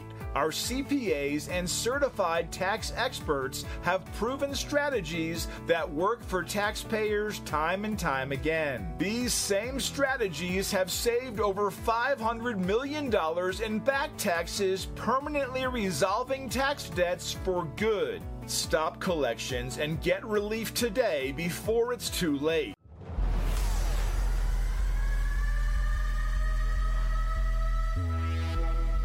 Biden and his cronies have lost over $3 trillion of America's retirement savings in 2022 alone. With inflation running rampant and the stock market crashing, do you have a plan to protect your wealth? Our friends at American Alternative Assets help you protect your retirement savings by rolling over your IRA or 401k into a gold IRA. Fact is, you can hold physical gold and silver in your retirement account while maintaining its tax-deferred status.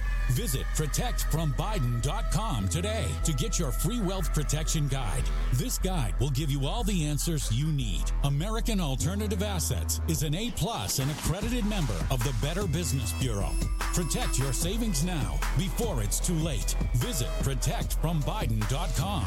Individual results may vary. There is no guarantee that past performance will be indicative of future results.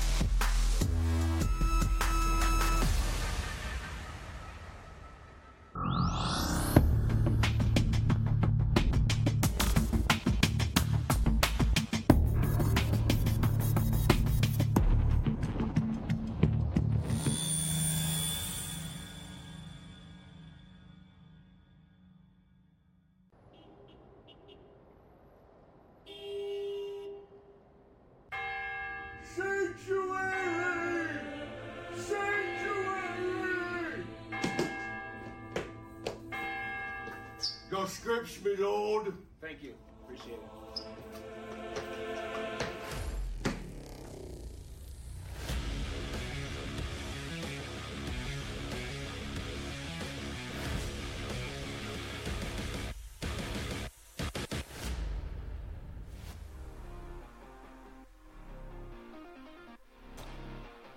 All right. Continuing hour two. where, like I said, there was an impeachment inquiry hearing today. And it all started with Jim Jordan, who straight up, well, I would say unloaded in this opening statement right here. Take a listen. And this is a tale as old as time. Politician takes action that makes money for his family, and then he tries to conceal it. Never forget 4 fundamental facts. Hunter Biden gets put on the board of Burisma. Gets paid a lot of money. Hunter Biden's not qualified, fact number 2, to sit on the board. Not my words, his words. He said he got on the board because of the brand, because of the name. Fact number 3, the executives at Burisma asked Hunter Biden to weigh in and help them with the pressure they are under from the prosecutor in Ukraine. Fact number 4, Joe Biden goes to Ukraine on December 9th, 2015, gives the speech attacking the prosecutor that starts the process of getting that guy fired. Those facts, by the way, are consistent with what the confidential human source told the FBI, and the FBI recorded in the 1023 form, the same form that the Justice Department didn't want to let this committee see. And all those facts, all of that was further confirmed yesterday with the information that the Ways and Means Committee released from the whistleblowers Shapley and Ziegler. Here's a communication from Hunter Biden to an executive with Burisma. Devin and I do feel comfortable with Blue Star strategies and the ability of Sally and Karen to deliver. Hunter Biden put Burisma in touch with Blue Star Strategies. What were they going to deliver? Well, that was in a communication release yesterday as well. U.S. officials in Ukraine and in the United States need to express support for Burisma and Nikolai Zlochevsky to the highest level decision makers, the president of Ukraine, the president's chief of staff, and the prosecutor general. That's what they were going to deliver. And were they successful? The Interior Minister confirmed that Zlochevsky is no longer wanted. We won in less than a year communications between the folks at Blue Star and Eric Sherwin, who was Hunter Biden's business partner. Awesome work. Congratulations to you guys. Those are the communications. That's what they got done. And remember, when this happens in October 2016, when the pressure is taken off, the case is dropped against Zlochevsky, this is the second prosecutor. Joe Biden fired the first one. The second prosecutor comes in, drops the charges. That's exactly what they wanted done. And the final step is the Biden Justice Department tries to sweep it all under the rug. They slow walk the investigation. They let the statute of limitations lapse for the most important years, 14 and 15, the Burisma years when all that income's coming in. They try to put together this sweetheart deal and get it past the judge.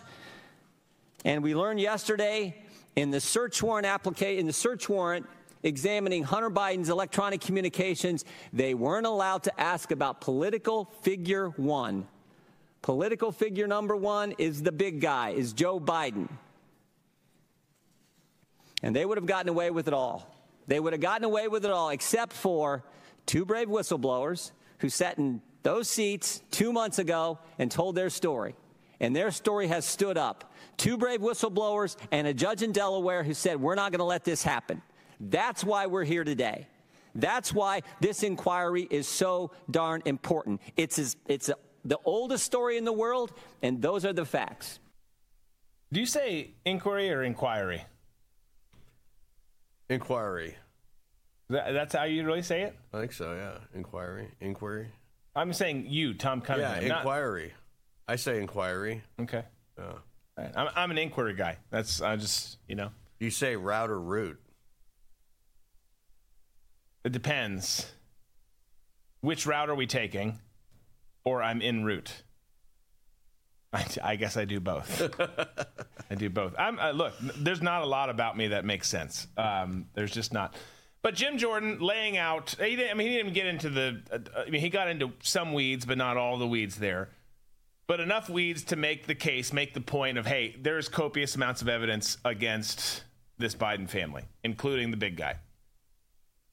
And they're starting to have these discussions as this inquiry, or as Tom Cunningham would say, and Jim Jordan, inquiry, are unfolding.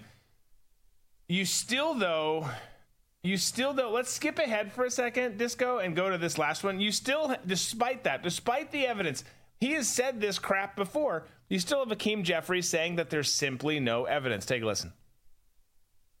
This illegitimate impeachment inquiry that is not going to yield a scintilla of evidence that President Biden engaged in any wrongdoing, because there is no evidence that President Biden engaged in any wrongdoing. Keep saying that. Just keep telling yourself that. You, KJP, he's an inquiry guy, apparently. He said inquiry. If the glove doesn't fit, you must acquit. Mm-hmm. That is so true. But I mean, this is what's frustrating. I mean, there's so much that's frustrating about where we are as a country.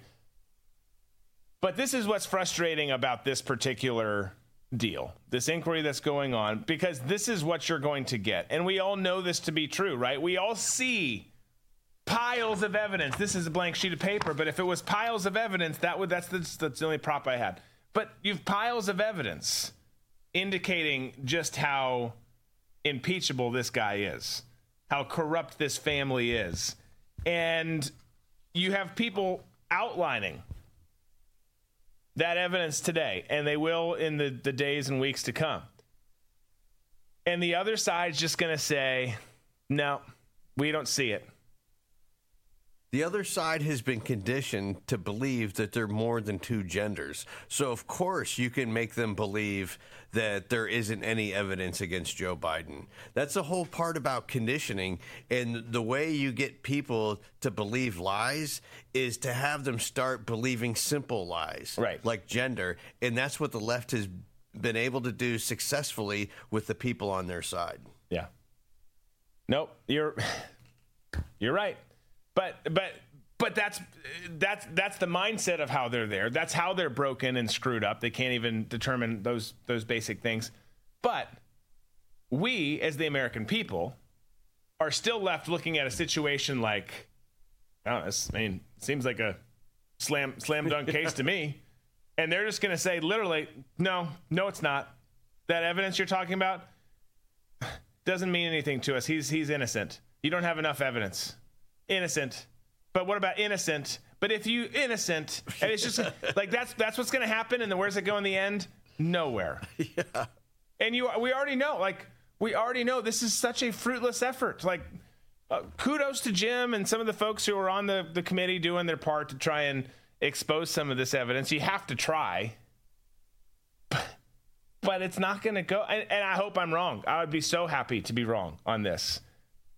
But you don't get to the end and say, you know what, this is a big ass stack of evidence, and the big guy's going to prison, and so's Hunter, and we're gonna change our tune on everything we've talked about over the last 4 years, hell, the last 8 years, and we're gonna make things right. That conversation's not gonna happen. Because what do you do when you're lying, right? And you get caught in a lie, you lie more. The Democrats are never, in the media, they're never going to peel it back and be like, oh, I'm so sorry. That was a big faux pas. No, they're going to keep adding on to it, and it's going to just get that much worse. That's human nature, for one. And I would argue they're not human because they're just that awful. But it has to grow. Because if it doesn't grow, and you peel back one layer of the onion, that whole house of cards falls. It is that fragile.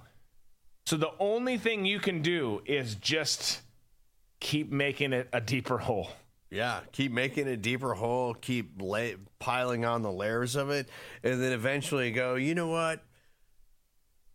I'm not going to seek the nomination for the presidency of the United States for the good of my family and for the good of my drug-addled son. I am not going to run again. I'm going to take care of my family. Yeah. And here's Gavin Newsom. Yeah. And then it all goes away. Right. Well, because we were talking about this the other day. We've had some oscillating going on as it pertains to Newsom. We've been mostly on board with Newsom's the guy. He's going to run. Then he said he's not going to because tradition dictates that Kamala, blah, blah, blah, blah, blah. And he said he's not going to run. That same weekend, there was news breaking that Michelle might, which, as we've said and maintained the whole time, would be terrifying if that happens. But then you see what happens, and you see that Soros met with Kamala that same weekend. In fact, Alex Soros met with Kamala for 8 hours. And you see some of the policy points that Gavin Newsom has made since. You see some of the appearances that he's made since. And it takes us right back to where we were pretty much the whole time. Okay, he's going to run. Soros was telling Kamala, here's why you're not the person. Tradition would dictate you are the person, but tradition also doesn't account for the Soros family and my wealth and my power. And I'm telling you, it's not your time. No one likes you. It's going to be Gavin. So here's how we're going to structure you kindly and gracefully not being the person who's elevated to the top of the ballot, and you're going to step away and not be involved. That's, I think, what's happening. Yeah. Is everyone's being conditioned and prepped? Whose feelings are going to hurt? Her feelings are going to get hurt. We got to explain something here. Okay, come here. Sit down. Sit down. Nope, not on your knees. Just sit. Be normal. You're not going to be president. Well, yeah, no buts. Just you're not going to be president. This guy over here is. And then eventually he does step down. He gets to walk off. I don't want to say guilt-free, because hopefully deep down he's got some reservations somewhere, but I don't think he probably does. But charge-free. He's going to walk off free and clear, him and his son. Cam gets to not be disgraced, but also not be the candidate. And Gavin is. And if it's not Gavin, then we're definitely screwed, because it's either Joe, which means they hate us more than we think, or it's Michelle and we're doomed because she will win. Yeah, Michelle clearly hates the United States more than any other candidate that could possibly be running on the Democrat side. They can say what they want behind closed doors, and their actions may say something else, but Michelle Obama hates the United States with every fiber of her body. She hates it like poison. And God forbid if she ever becomes president. But this goes back to the Democrats and this posturing that they have, that they're all on the side of minorities, and they're looking out for minorities and their best interest, and especially African Americans, which is a total lie, because when push comes to shove, the Democrats always look for the white savior to come in, somebody who's more appealing. So we need to go with the older white statesman against Donald Trump. And in this instance, we need the smooth-talking white governor from California to come in to supersede the Jamaican Indian woman. Because at the end of the day, the Democrats have never changed who they are to the core, which is a hardcore racist cabal of disgusting elite leftist white people. Yeah. I that is very true. And what concerned me is I got a little distracted during part of that, but F News, who's here every day, right, says, and we've heard this scenario before, and maybe even from F News before, but what he's throwing out is Big Mike with Newsom as the VP. Ooh. That's a collective, if you include the current administration, 16 to 20 years of pain. That's the end of America, if that happens. Because Michelle will win 2 terms, and Newsom likely will. At that point, they'll for sure be able to do whatever they want. But that is... Yeah. If you get both of them, I always say if Michelle runs, we're done. And I mean that, and I believe it wholeheartedly. And it pisses people off. I don't care. If Michelle runs, she wins. If Michelle and Gavin are on the same ticket, not only do they win, but they have their very clear heir apparent who they could go with now and have some success. But if they get to do it that way, that would be really, that'd be really scary. Dude, that is Fat Man and Little Boy. Yeah. It's over with. Yeah, it really is. It's done. Hiroshima, Nagasaki, gone. Same thing with the United States. Big Mike in hair gel, it's done. I think it is. I think it is too. Certainly the one that we all knew and loved growing up, the one that we are still trying to fight for, that would be really, really devastating to see that happen. But it's also within the realm of possibility. Again, if it's not Joe, it is one of those two. We just don't frequently talk about both of those two. So we'll see. We'll see. But let's sticking with inquiry, the Biden impeachment inquiry. This is a longer clip. I might pull out of it earlier, even though we have a don't pull out policy at the studio. And evidently, AOC has the same policy. Apparently she does too, because she's pregnant. But it's AOC talking here, calling this an embarrassment. She goes on. At least she's attractive to look at. So she's just whatever. This is the clip. Today, the Republican majority has called in 3 witnesses to advance their case. Mr. Turley, I have a simple question for you. In your testimony today, are you presenting any firsthand witness account of crimes committed by the President of the United States? No, I'm not. No, you are not. Ms. O'Connor, you are the second Republican witness here today. Have you, in your testimony, presented any firsthand witness account of crimes committed by the President of the United States? I have not. Thank you. And now, Mr. Dubinsky, as the third and final Republican witness in this hearing, have you, in your testimony, presented any firsthand witness account of crimes committed by the President of the United States? I have not. And Professor Gerhardt, given that you are the minority witness, I assume the same, correct? I am not a fact witness, correct. Thank you. And to clarify, 2 individuals presented today who do have firsthand accounts surrounding the progeny of these allegations are being blocked from testifying by the Republican majority. And I want to explain why this is important. Members of Congress, all of us in this hearing, are not under oath, as we are presently covered by the speech and debate clause. Isn't that correct, Professor Gerhardt? That is correct. And the speech and debate clause covers all statements by a member of Congress, whether they are factual or not. There are only 4 people in this room that are presently under oath in their testimony. And those are the 4 witnesses here today. Is that correct, Professor Gerhardt? That is correct. And so the direct testimony of the 4 individual witnesses here today are the bona fide words that this committee must use in order to proceed or substantiate an investigation. And I want to emphasize why that's important. Earlier today, one of our colleagues, a gentleman from Florida, presented up on this screen something that appeared to be a screenshot of a text message containing or insinuating an explosive allegation. That screenshot of what appeared to be a text message was a fabricated image. It was a fabricated image. I don't know where it came from. I don't know if it was the staff of the committee, but it was not the actual direct screenshot from that phone. And in fact, I would like to submit to the committee the actual full context from the Ziegler Affidavit number 1, Exhibit 402, of the full text of that exchange. Do I have permission from the chair? Importantly, what was brought out from that fabricated image excluded critical context that changed the underlying meaning and allegation that was presented up on that screen by this committee and by members of this committee. Now, they are well within their right to do that because they are covered by the speech and debate clause. This was not submitted by a material or fact witness under oath. That was not submitted by a material or fact witness under oath. The impeachment inquiry, any impeachment inquiry, regardless of party, is an extremely serious matter.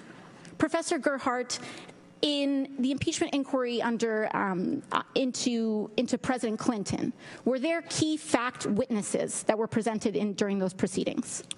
There were not in the House. Mm-hmm. In the Senate, were there any? There were. There were in the Senate. Now, in the impeachment, in the impeachment investigations with respect to President Trump, were there key material fact witnesses in the House? Yes, ma'am. There were. Are there any key material fact witnesses here today? No, ma'am. None. And so we are wasting our time. when we talk about a threshold of an impeachment inquiry, was there a House floor vote that had a majority of members of Congress that opened an impeachment inquiry into President Clinton? There was. There was. Was there a full House floor vote opening an impeachment inquiry into President Trump? In 2019. Is there one here for this one? Not for this one. There is not one here for this one. This is an embarrassment. An embarrassment to the time and people of this country. And I would ask that the chair and I would ask that this committee elevate to the promise of our duties here and comport ourselves with the consistency and practice that is required of our seats and our duty and our oath to our... Okay. It's an embarrassment, she says. It's an embarrassment. It's always an embarrassment when the Republicans are doing an investigation. Right? And I love, and God, I just wish she was smarter. But I love it. She did use the word progeny, though. I was kind of impressed by that. Yeah, good for her. And she was on like a line of questioning that if she would have finished it the right way and then also used facts and reality with it, could have maybe worked. But I love that she says we're wasting our time. Yes, you are. You're actually correct about that. That's what you do every day. That's what everyone in D.C. does. On both sides, you're all the biggest wasters of time and money on the planet. There's never been a hearing. And she's talking about the witnesses and the quality. Was this witness here? You don't like the witnesses in front of you on the opening day, the opening hearing? Okay, fine. You had a made-for-TV hearing for Trump, and they had no credible witnesses for any of all the stuff that happened there. Like, it just doesn't work that way. And the funny thing is, Jonathan Turley is a registered Democrat. Yes, but since he's very objective in his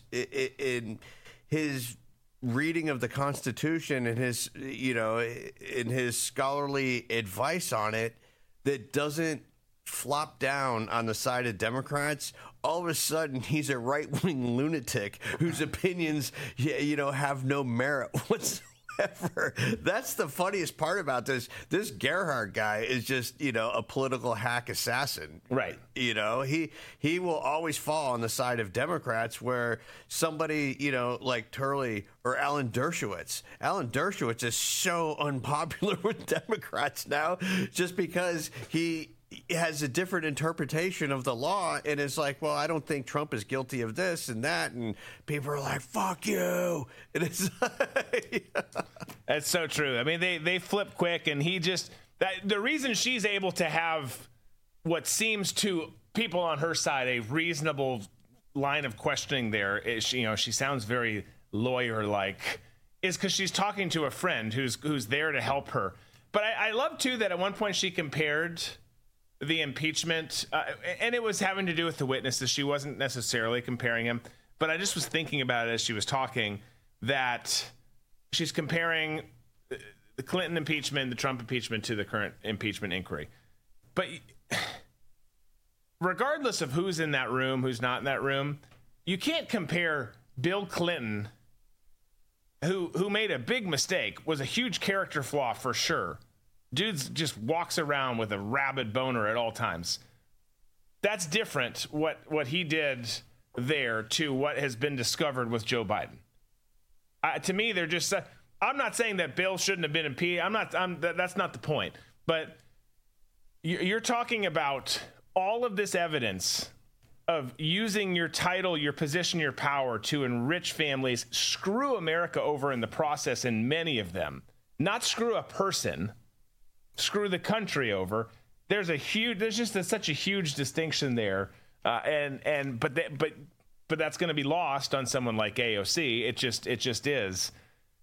But it's so frustrating. Again, going back to where I started with this before we toss to the break and head into our third and final hour here. It's so frustrating seeing this and hearing them say, AOC, this is embarrassing, and all the Democrats saying there's no evidence all day. When yes, there is. And even though there is, us knowing it's not going to go anywhere. That is so frustrating to me. I like to move. I like to move fast. I like to see things, process things fast, and see where we're supposed to go. And we can see all this and just keep hitting like a wall, just running into a wall. It's like, this is frustrating. This is like being trapped behind two cars on a highway, and they're both going slow, and you can't get around either of them.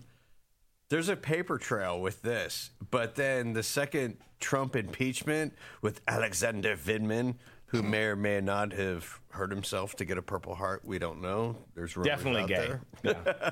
He and his brother, I think they used to practice on each other. Probably. I mean, when they were younger. Yeah. But that just shows you that, you have an unidentified whistleblower, and they're like, oh, it's a mountain of evidence. We've seen it. Or Adam Schiff, I've seen the evidence of Russia collusion. And there was never any that was ever produced. So it's absolutely hysterical when Democrats get in front of the camera and say that there's no evidence, when it's just like it's piles and piles and piles. And all you have to do is connect the dots. Yeah. It's true. Peter says over on Rumble that it's, she's not smart enough to have gone through that line of questioning. Someone had to write it for. I agree. Like that. Even some of the stuff that she was saying that was wrong, the way that it was written and articulated, it was not AOC. That was because parts of it I was kind of like she's got an interesting line of question here. I know she's going to screw it up, and I know it's not true, but she kind of seems confident in what she's doing. Who knows? I do know this. We're going to take a break. When we come back, we have lots of weird shit we're going to get into in this last hour. It's going to kind of go all over the place. That's just kind of how the third hour has become on This Is My Show. So stick around. It's going to be interesting. We're going to start with Elon Musk and some Twitter news. We're going to get into John Fetterman. We're going to show you a bear doing interesting things. We're going to do That's Meme-tastic. We've got something else. Hell, I don't even remember what we're getting into, but I know it's going to be fun. Stick around. We'll be right back.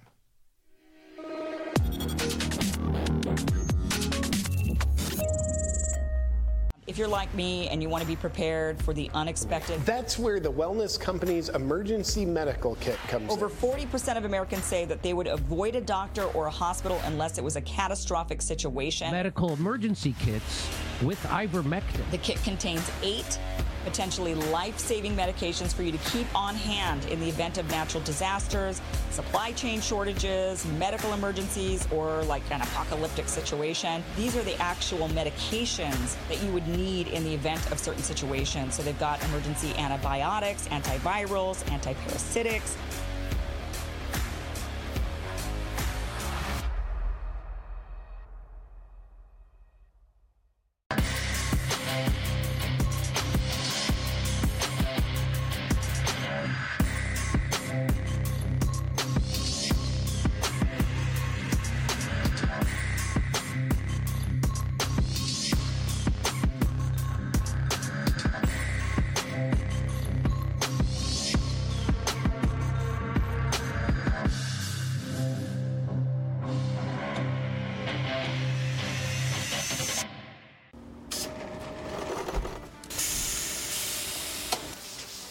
When I invented MyPillow, my passion was to help each and every one of you. And 20 years later, all of your support is what keeps us going. Because of you, we've been able to create thousands of USA jobs and help millions get the best sleep ever.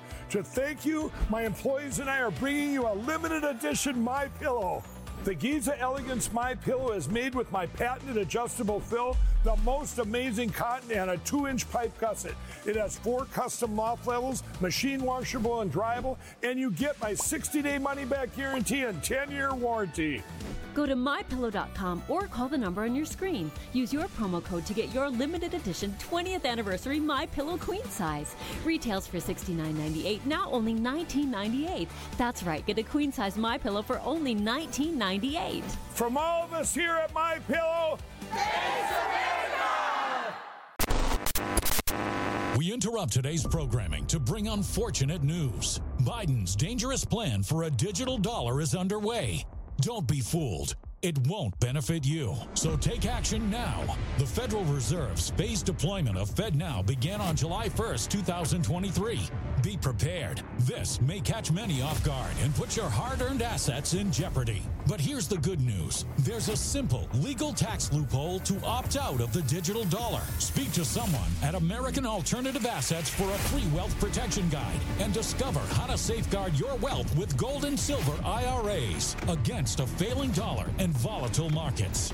Dial 833, the number 2 USA Gold. Yes, call now, 833-287-2465.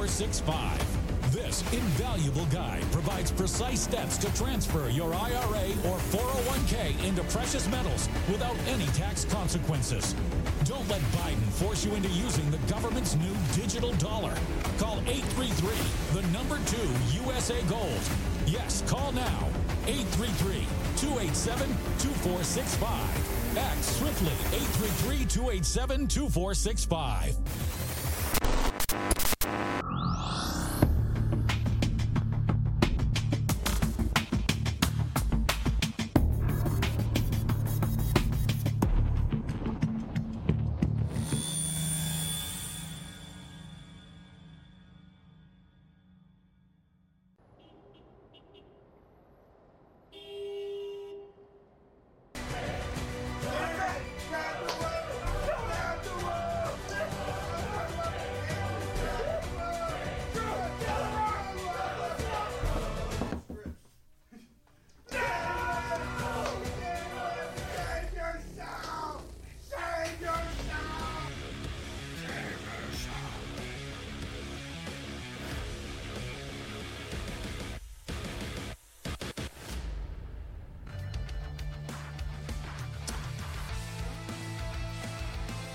So let's talk about this for a second.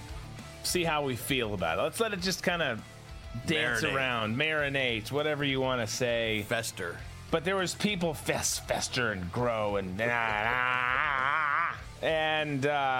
anyways, there's people talking about how Twitter's going the wrong direction, X going the wrong direction, and it might be on some fronts, but there's obviously some great points too, right? There's more than one thing can be true at once. But people were talking about the election integrity team at Twitter, complaining about it. And as we head into 2024, you can't blame them for doing so. Well, Elon chimed in and said this. Oh, you mean the election integrity team that was undermining election integrity? Yeah, they're gone. They're gone. So reports that he has fired said team and is making more changes.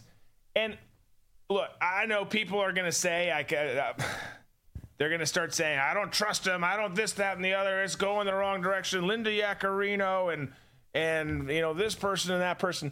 Okay, I got you. And I agree with a lot of probably what you're grumbling about. But I'll just say this. It has been going in the right direction on a lot of fronts. It is also, there's a tug of war going on. There's some areas that's been going the other way. You see some people who are still shadow banned.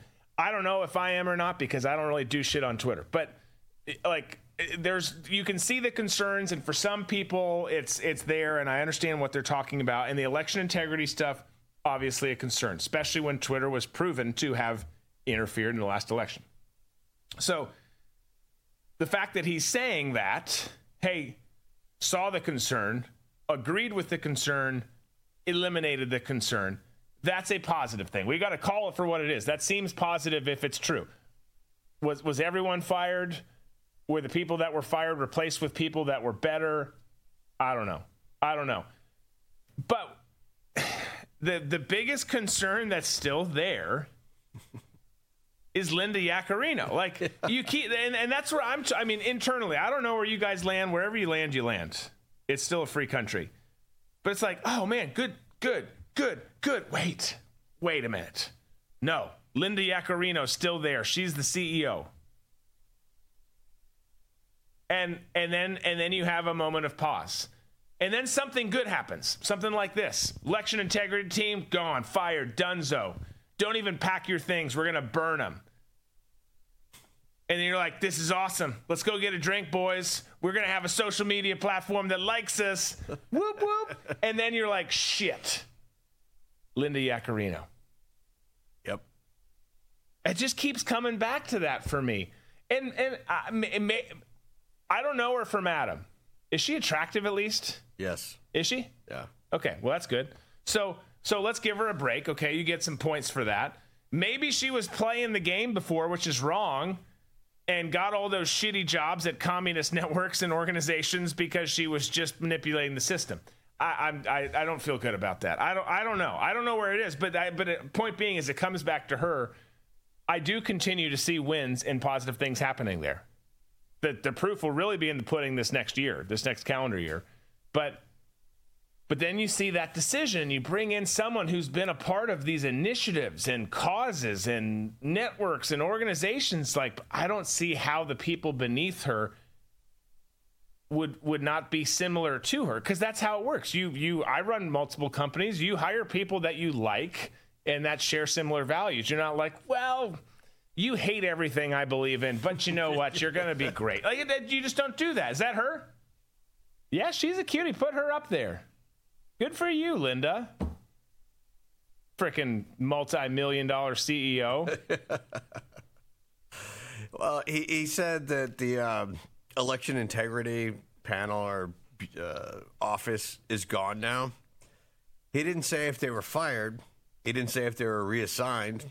He didn't say if that whole department was renamed or if it was transferred to a different department. Yeah, maybe it's just like the Democrats. The Green New Deal is now called the Inflation Reduction Act. Right. Maybe it's just a misdirect. Well, I mean, under Linda Yaccarino with Twitter, it's like you can have free speech, but we are going to dial it back. You can say what you want, but it's not going to get the traction that it's going to get. Right. Yeah, they expose, which obviously is not how that works. It's censorship. That is by definition. I don't know. Have you changed the definition of censorship too? Because that sounds like censorship and suppression to me. I don't know. I mean, again, I think that there are some positive things that he seems to do, and then it always comes back to her. Who now I'm glad there's a face with a name, because it's kind of like AOC. Hate everything you say, but I can tolerate it in short bursts as long as we have video. And Linda's a cute, successful CEO woman who hates America and all of us. But F News, she doesn't get a break for that. She gets extra scrutiny. That's true. We got to hold her to higher standards. I mean, how many, with the risk of sounding piggish, how many female CEOs are there that are homely? Yeah, that's true. Yeah. That's true. And that's not piggish. That's just a fact. That's reality. It's the same thing with males. There are some homely males just because they've gotten older and haven't aged well. But the fact of the matter is, people pay attention to others that they view as good looking. And you want those people to run your businesses because they have a certain amount. If somebody is attractive to the eyes, they're going to be attractive to the people that are working for them, because they're going to pay attention to them. They're not going to be sitting around going, "Oh my God, did you see that nose hair that was coming out?" Yeah, no, you don't put Fat Bastard or Rachel Levine, which yes are totally in the same category. In fact, Fat Bastard's looking pretty good.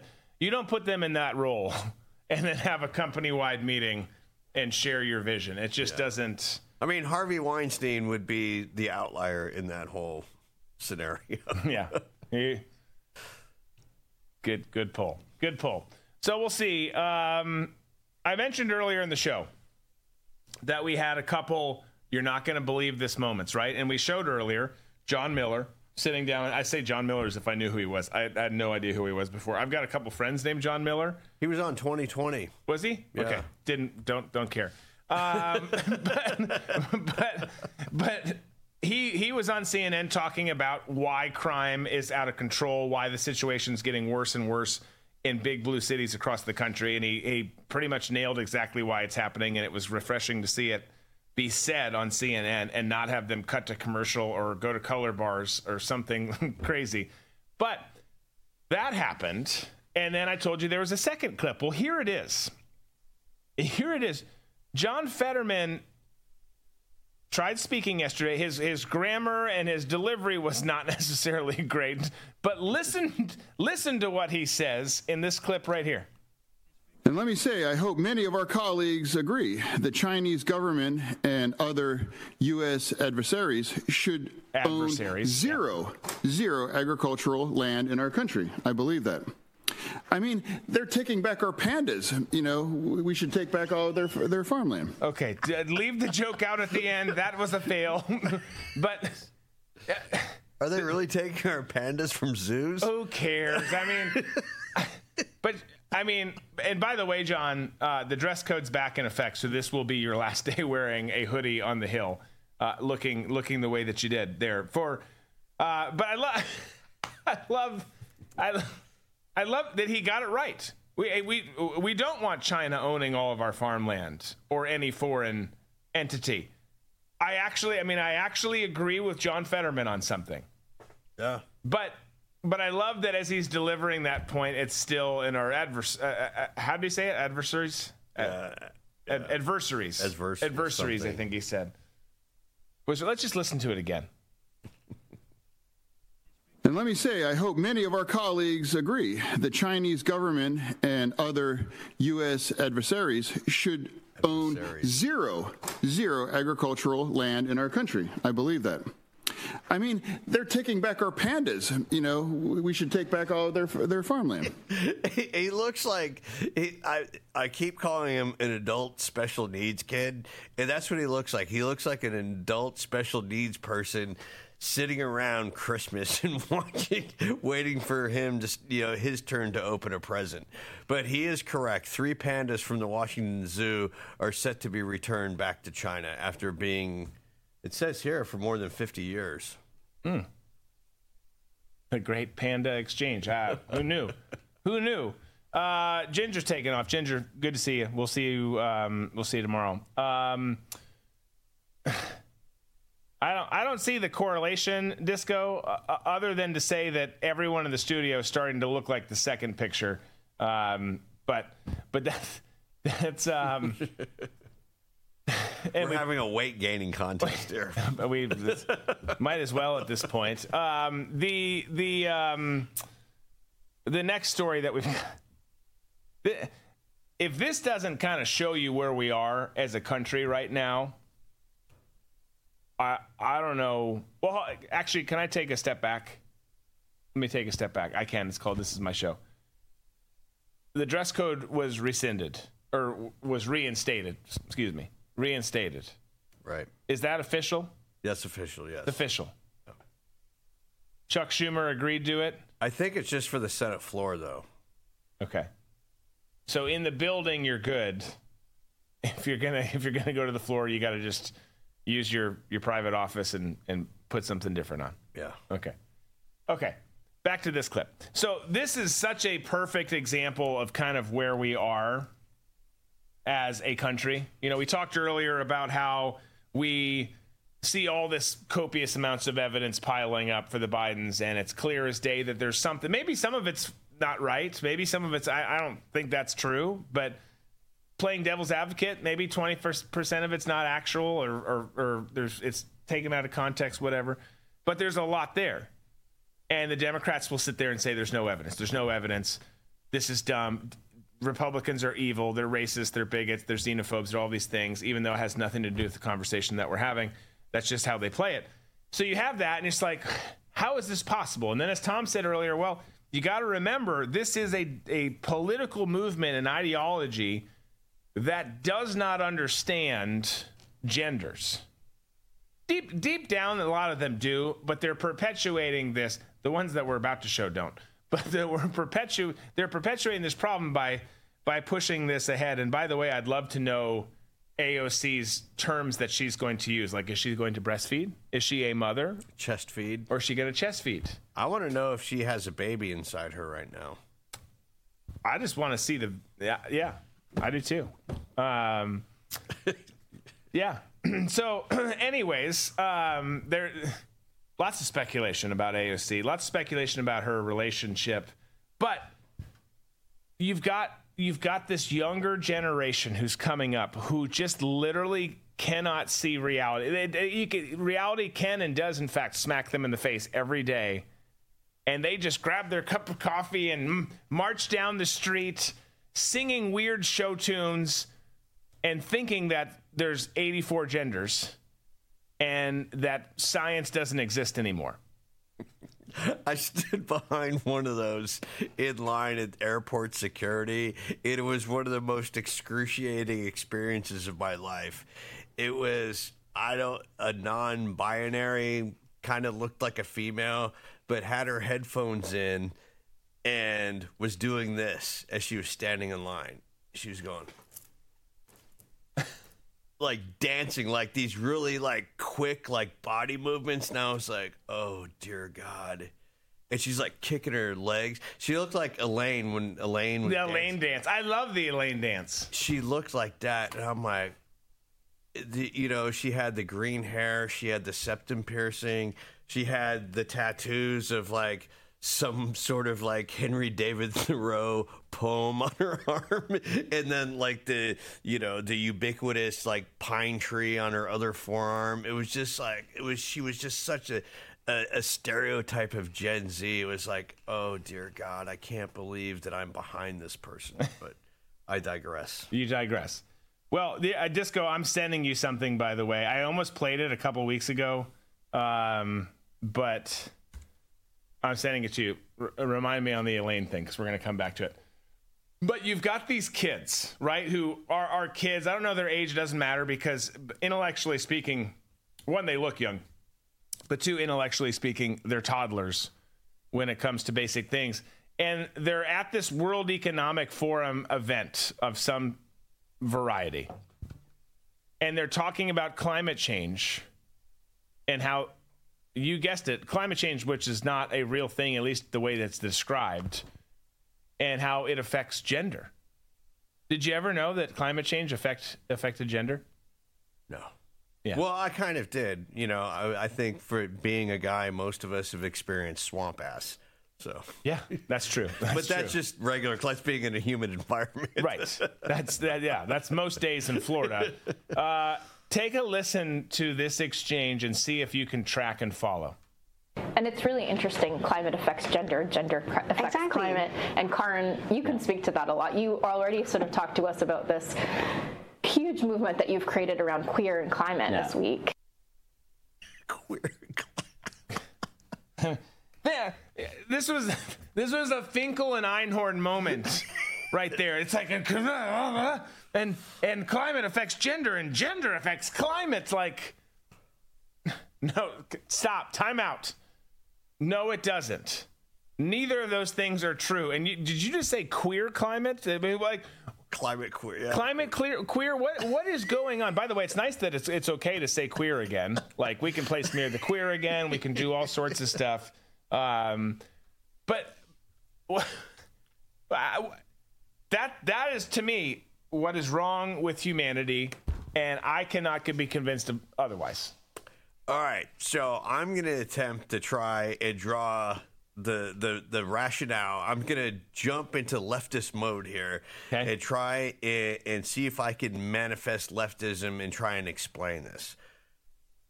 With climate change and the change in the weather becoming progressively hotter over the years, especially this summer, since we had record temperatures that have never been felt like this on the planet Earth before, the fact is that kind of heat has a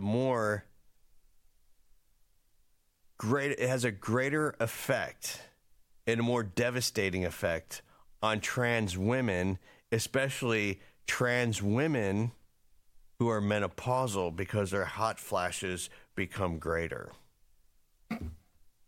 And it also, the intense heat also has a horrible, almost ungodly sort of issue when it comes to trans men, because that amount of heat makes trans men's menstrual cycles that much more intolerable. Okay. The mind of the leftist. The mind of the leftist. For those of you joining for the first time ever, that's not Tom's thoughts. That's Tom trying to enter into the mind of the leftist, who just in that case says the climate affects gender and gender affects climate. But see, the thing. So can we just play on that though for a second?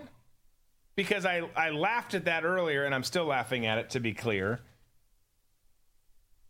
Is that why everyone's going transgender? If they think that it can affect the climate, like just cut your penis off and you will save the planet. Is that part of the messaging?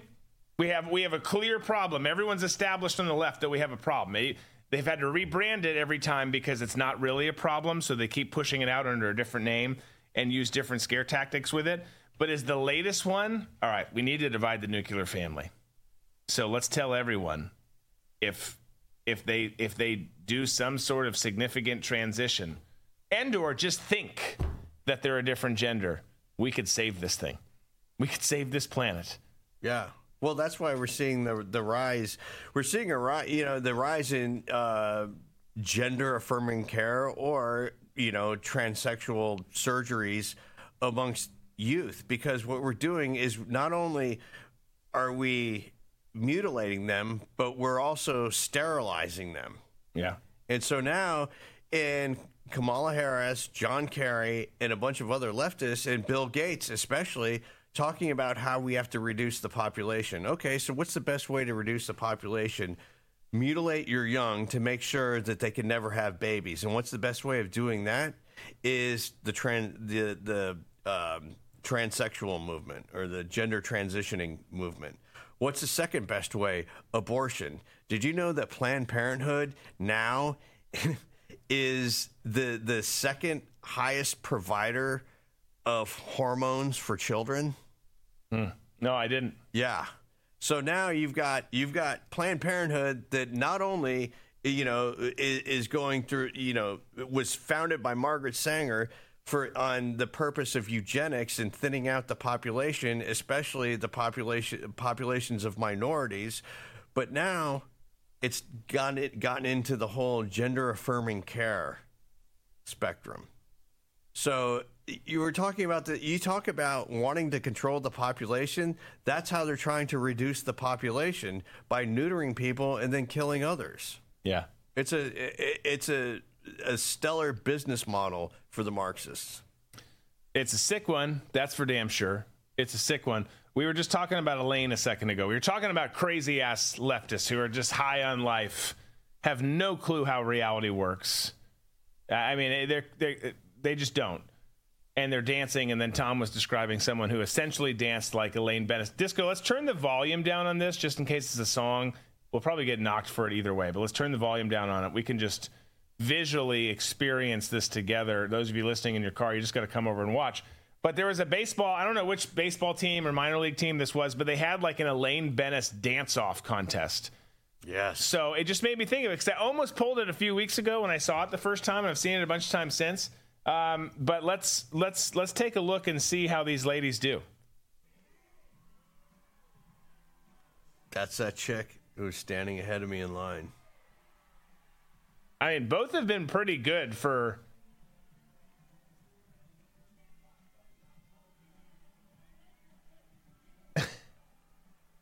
There's a dude doing it, which stop. I know. Get off the field. You look more like Phoebe from... Nope. That's too genuine. Like, she's too comfortable. This one probably needs to see someone. Yeah. Wow. The first three were pretty damn good. Yeah, they were pretty spot on. Yeah. I don't know who ended up winning. Let's watch the first three back. But this one right here impressed me. I think she'd be fun to get a drink with. Not in an appropriate way, like, come have a drink with us. That one's got the rigidness. Yeah. This one's pretty good too, yeah. Yeah. And so is this one, who's actually where I think that's Elaine's dress. And then again, it gets to the gay guy. Why do you have to do those things? Why is there always someone who does it like, All right, ladies, it's time for the Elaine Bennis dance-off contest. And then there's Gerald, who's like so excited. Oh my God, I can't believe that I'm here. Gerald, sit the fuck down. This is for the women, okay? You're already trying to take their bathrooms over. You're trying to beat them in sports. Let them have an Elaine Bennis dance-off contest. He was wearing a Seinfeld baseball. Who has a Seinfeld baseball jersey? That guy. Gerald does. Gerald does. God, he's so gay. Gerald, get your shit together. Here's someone who doesn't have their shit together. Yesterday we showed Britney Spears dancing with knives, right? Yeah. Right? Doing all of that kind of stuff. And I don't know if it was the same day. Apparently she appears to be topless because you never see that. It's like a cryptic, not going to show much. But then this one came out. Chewing that gum. Yep, definitely topless. Okay, but you can't see anything for those listening. Sounds like a singer.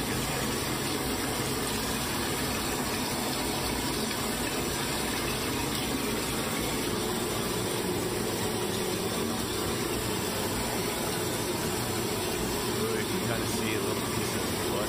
She's filling her bathtub, says Disco.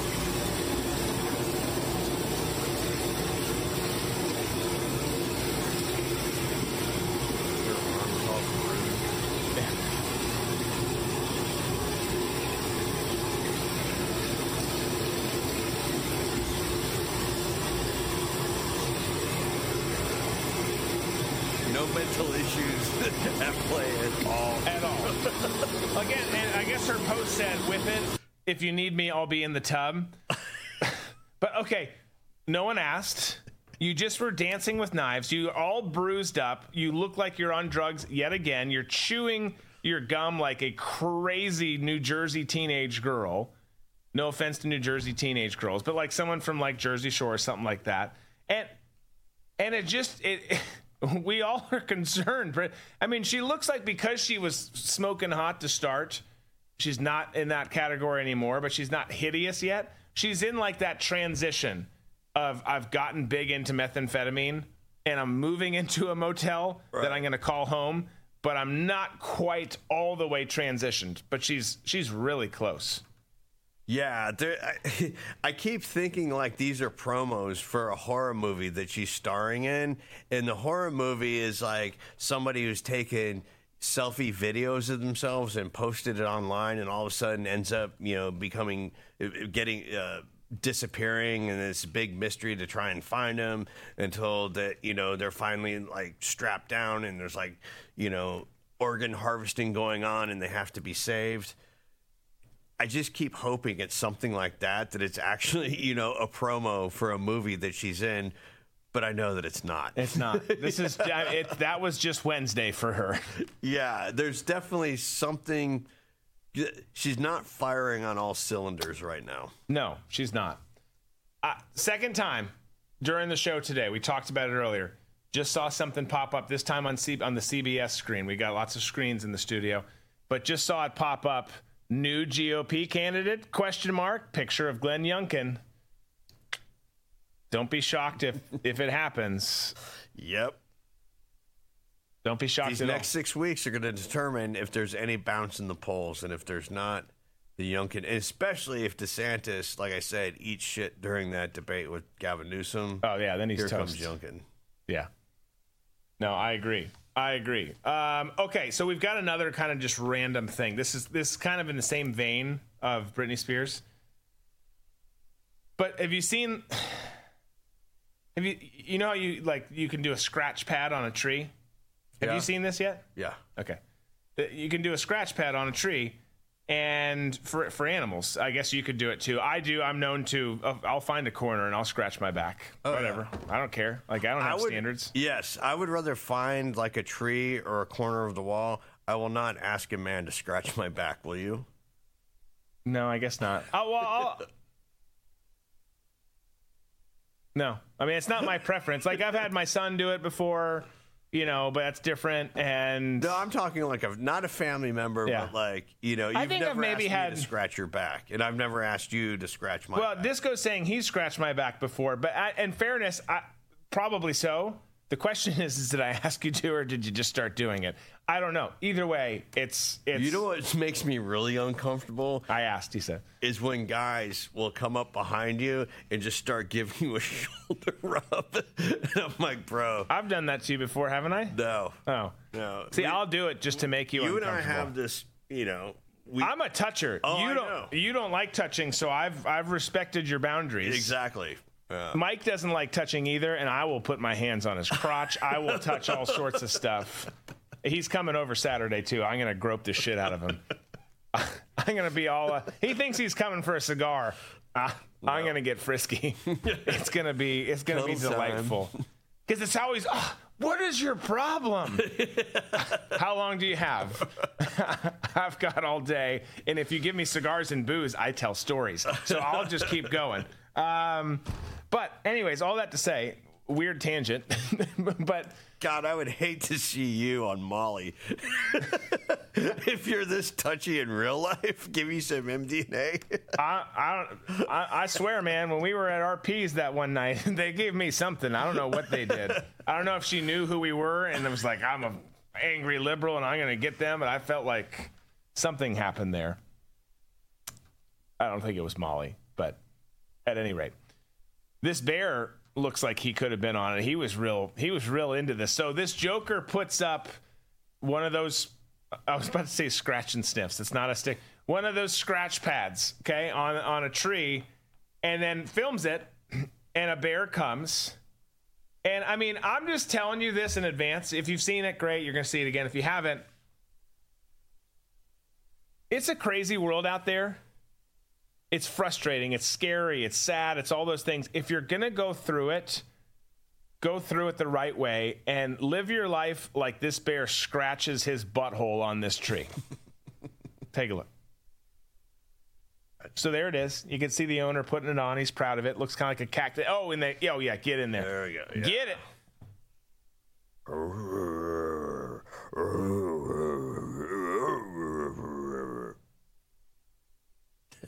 I mean, scroll back. Did he like look back at one point? Like he was so into that.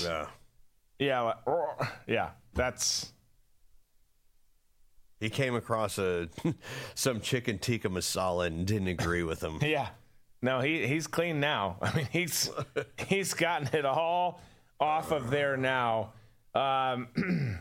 Again, have that kind of spirit, right? If you're going to do something, go all the way. And he went all the way. I don't even know if it's a he. In fairness, I might be misgendering the bear. It could be a female bear. Well, it might be female, but the bear might identify as a male bear. That's true. We don't know. But wow. Okay. How many do we have? He's scrolling. Okay, we got a decent amount. Or I guess it ends there. I love just getting a cursor on the mouse. Let's go through some memes here. Let's do it's Thursday, which if you're new around here is our Friday. We have Coin Club tomorrow, but we don't have a full episode in the afternoon. Coin Club 11 a.m. in the morning. You go to dbcoinclub.com to sign up. You get access to the Friday morning show. You get entered into contest. You get a challenge coin if you're a veteran or a first responder. You get 30% off your membership for that. There's lots of reasons to do it. You also get access to all the other Red Voice Media premium content. You get no ads on the Red Voice Media website. Lots of reasons to do it. So go check it out. dbcoinclub.com. That's where you sign up. That's where you watch. And that's where we will be tomorrow at 11 a.m. But for now, since it is Thursday, which is our Friday, we're going to do what we call That's Meme-tastic. That's meme-tastic. That's meme-tastic. We should do that one more time. Okay. So we've got a spattering of memes. You know the rules. Sometimes they're good. Sometimes they're not. Disco puts it up. We talk about it. Lots of buzz lately about Travis Kelce, the Chiefs tight end, who is a great football player, great tight end, who is now engaged in a romantic relationship with the oh-so-popular Taylor Swift. And this one, I think, lays it out. He's also been a part of a Pfizer commercial, and it's got a picture of him with a Band-Aid and also him with Taylor Swift saying, either way, this dude is getting his heart broken. 100%. Myocarditis or your heart's getting broken by her. Definitely going to be a song about Travis Kelce at some point. You know, this whole relationship. Oh, here we go. Settle in, folks. Pour yourself a drink for this one. This whole relationship with Travis Kelce and Taylor Swift just seems a little bit odd to me, considering Travis Kelce's dating past. He had a specific type of female that he would go for. It almost seems like, how should I put this? You know, let's do a hypothetical, okay? We're going to talk in hypotheticals, and I don't believe in this at all. I just want to make sure that everybody knows this is a hypothetical. Just say there was such a thing as the Illuminati. Okay. And the Illuminati wanted to take control of not only the United States, but also the world. And they needed other people to come into their circle to influence other people. Preferably males. It's preferably males in, a traditionally very masculine sport. So you serve up somebody from the Illuminati to draw them in.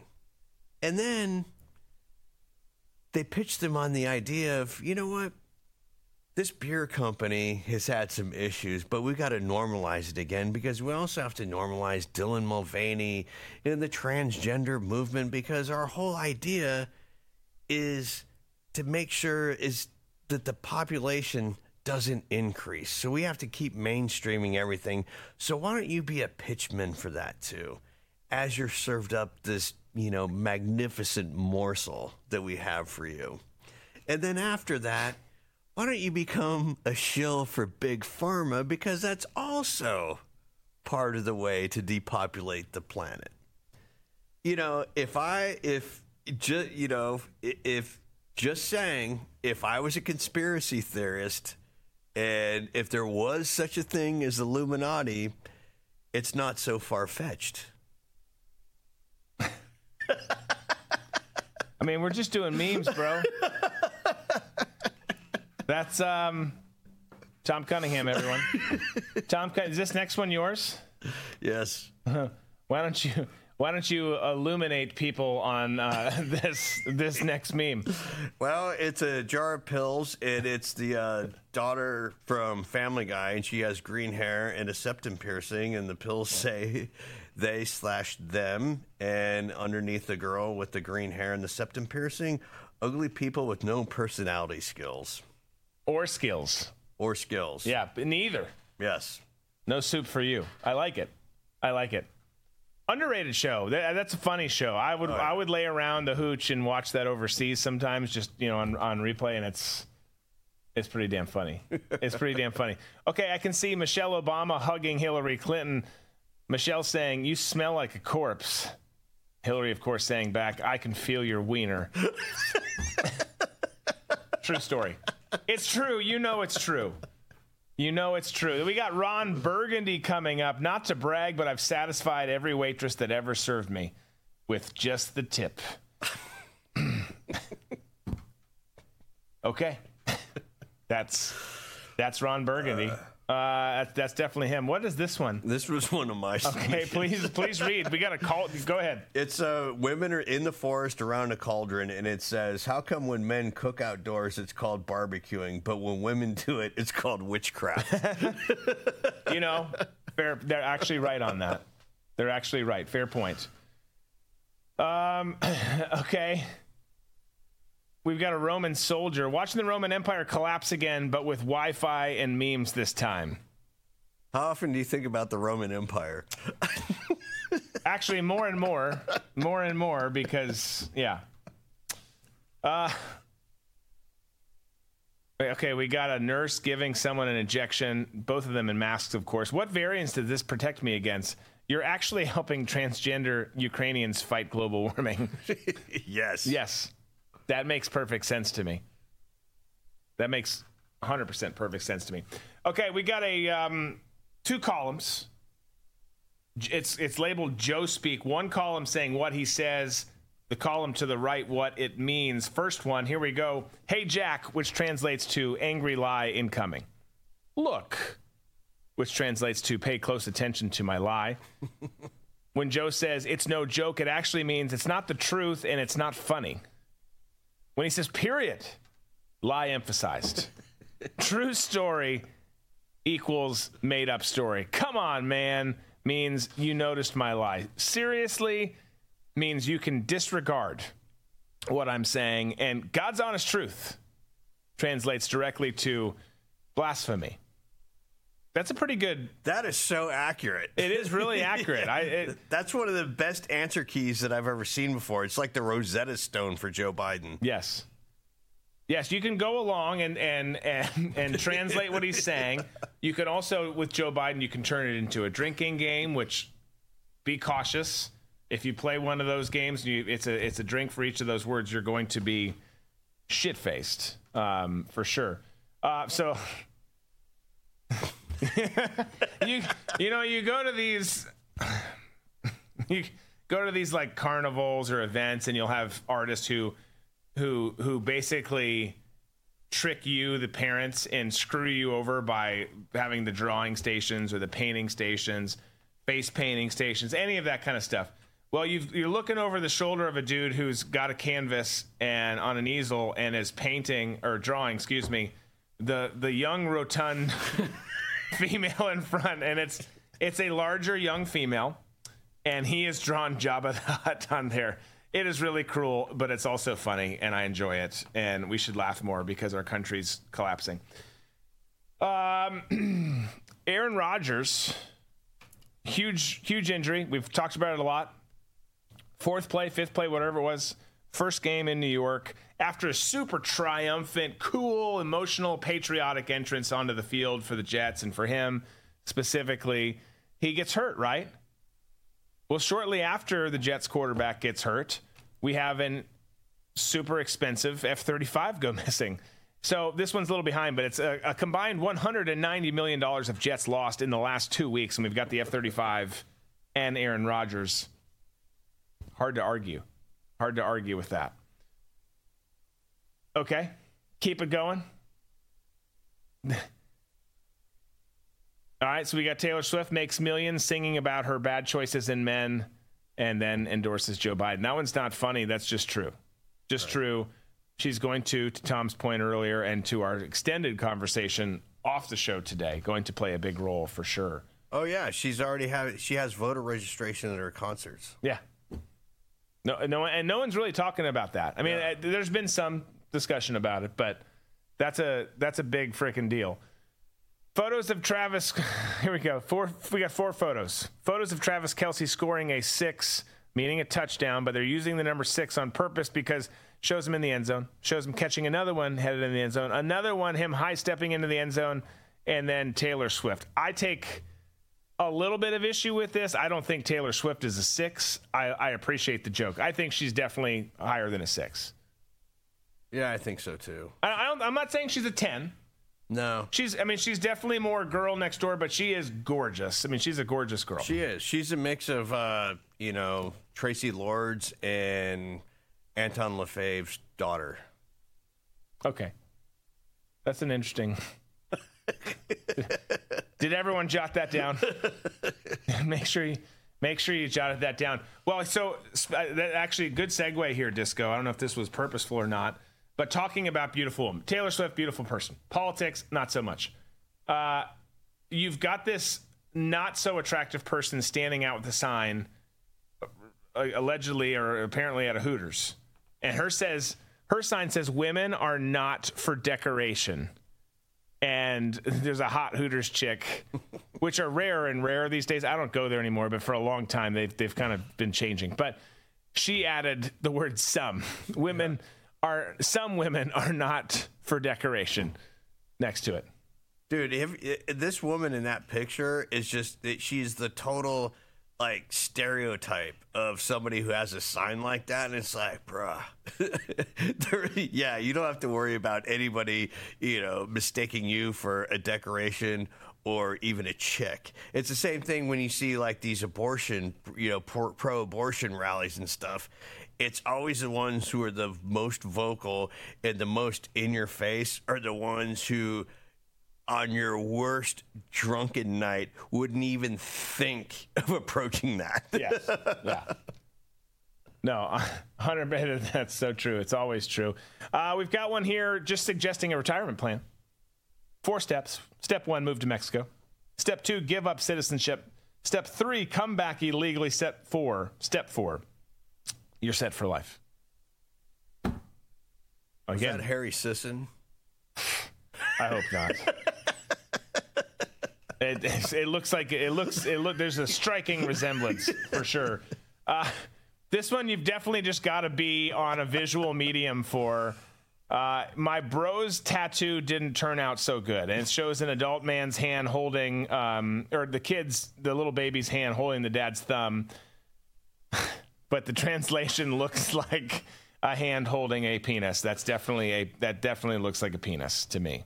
Yes. Let's just confirm. Let's just put that back up real quick just to be extra sure. Yep, that's still a penis. That is not a thumb. That's on you, though, for now. For now. Okay, we've got a blow-up mattress. The dangers of marijuana. It's like a Amazon, looking listing. And then it's got 1 star. And it says the review says beds should look like beds. I ordered this when I was high because I thought it was a giant ice cream sandwich. It's not. It's a bed and it's not the $150 ice cream sandwich that I wanted. I thought that was great. That's a good one. It was clean and simple. And as I kept reading through it, I was tickled. It tickled me, Tom. It tickled me. Tickled your fancy. Ooh, what is this? Yes. We asked AI to make a modern-day Mona Lisa, real slutty version. Amazing how they follow you around the room. Was that yours? No. It wasn't? Okay. How long before this happens? We got a can of Manwich Original Sloppy Joe. And the new one, gender-neutral meat sauce. Yes. That's... Gender-neutral meat sauce sounds positively nauseating. Oh my God. Can you imagine? I mean, even in your darkest day, David said Mona Lisa was this, even in your darkest days, you're starving, you're poor because Biden has destroyed our economy. We're at war, whatever the case might be. And you're like, honey, what do we do? Well, I've got a can of gender neutral meat sauce. Yeah. Why didn't you say so? Kids, come into the room. Come into the kitchen. Time for dinner. We're making sloppy non-binaries. Next one, we've got the government. It will protect you from COVID as he's got his pants down, pissing on someone on the face who is responding back. Thank you. Dude, that's one of the most bro-y memes I've seen in a long time. It is. Again, I mean, most of the reasons we show these memes is they're funny or they're true or both. That's very true. That's a lot of Americans who are out there. Daddy, tell me what to do. Do it, Daddy. Yeah, it just got dark. District officials introducing a new instructional initiative. Really? Squirt. Do you squirt is the question. Silent. S is for silent. Q is for quiet.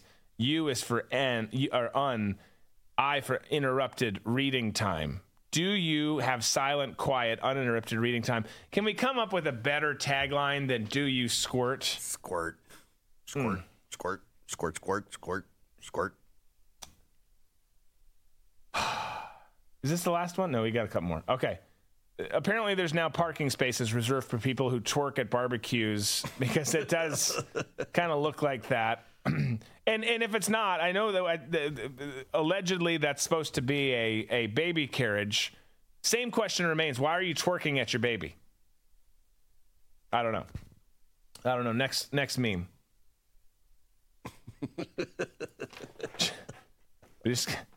We got Bernie and Fetterman. I don't know who the other guys are. They don't matter. And he's just got a carpet cleaner. He's there. I mean, they're dressed up. They look like professionals, at least. He's in a hoodie and some basketball shorts. Pretty good. Okay, last meme. There are no Nazis in Ukraine. Someone painting his face. Okay, there might be some, but not a lot. Continues to paint his face like a clown. Oh, yeah, there's a lot of Nazis, but it's okay because they're fighting on our side. Almost full clown face and hair. Just because someone was in the Waffen SS doesn't mean they're bad.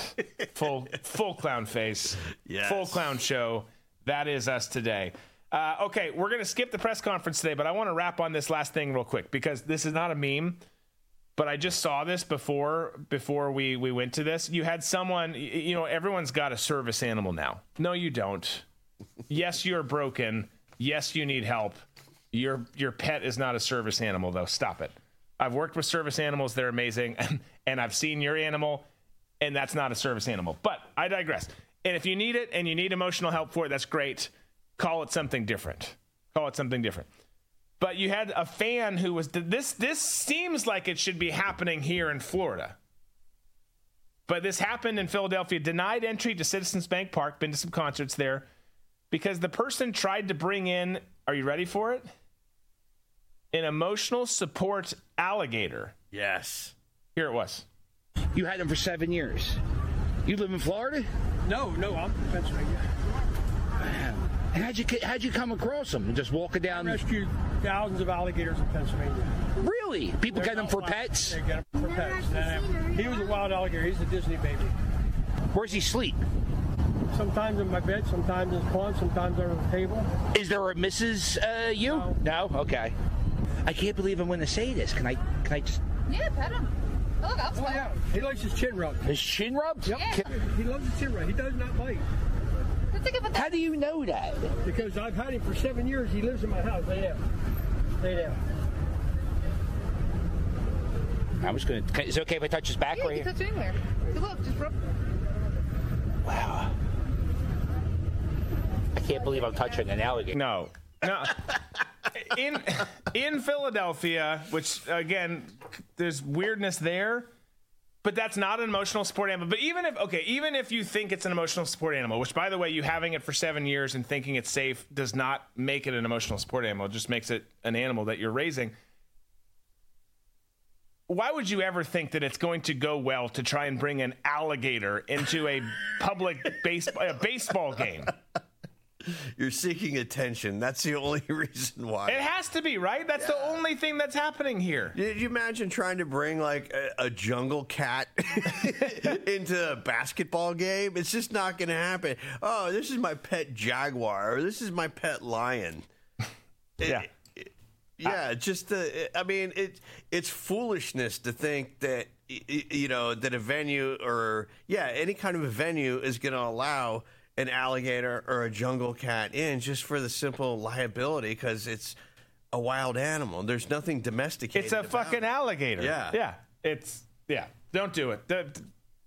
Gosh, the bar is so low. It's not hard to be a normal human. But it is still somehow. I don't get it. We're done. I can't take it anymore. Don't take alligators to public sporting events. Don't raise alligators either. That's just strange. Lots of questions there. RVM Roundup coming up next. Colonel Manus following that. We'll be at Coin Club tomorrow morning, 11 a.m. You sign up at dbcoinclub.com. You watch at dbcoinclub.com. We'll look forward to spending some time with you there. For some reason you can't make it, we'll look forward to seeing you on Monday. Have a great weekend. Be safe. Be smart. Be free.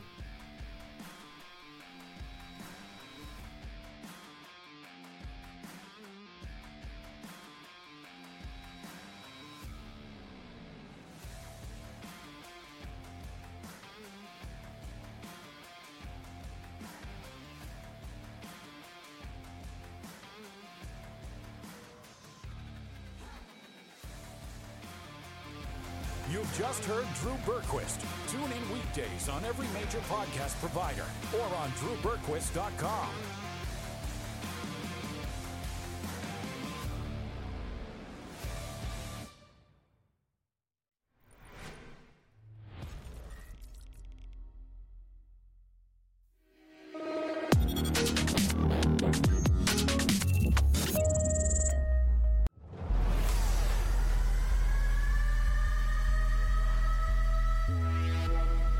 Biden and his cronies have lost over $3 trillion of America's retirement savings in 2022 alone. With inflation running rampant and the stock market crashing, do you have a plan to protect your wealth? Our friends at American Alternative Assets help you protect your retirement savings by rolling over your IRA or 401k into a gold IRA. Fact is, you can hold physical gold and silver in your retirement account while maintaining its tax-deferred status. Visit protectfrombiden.com today to get your free wealth protection guide.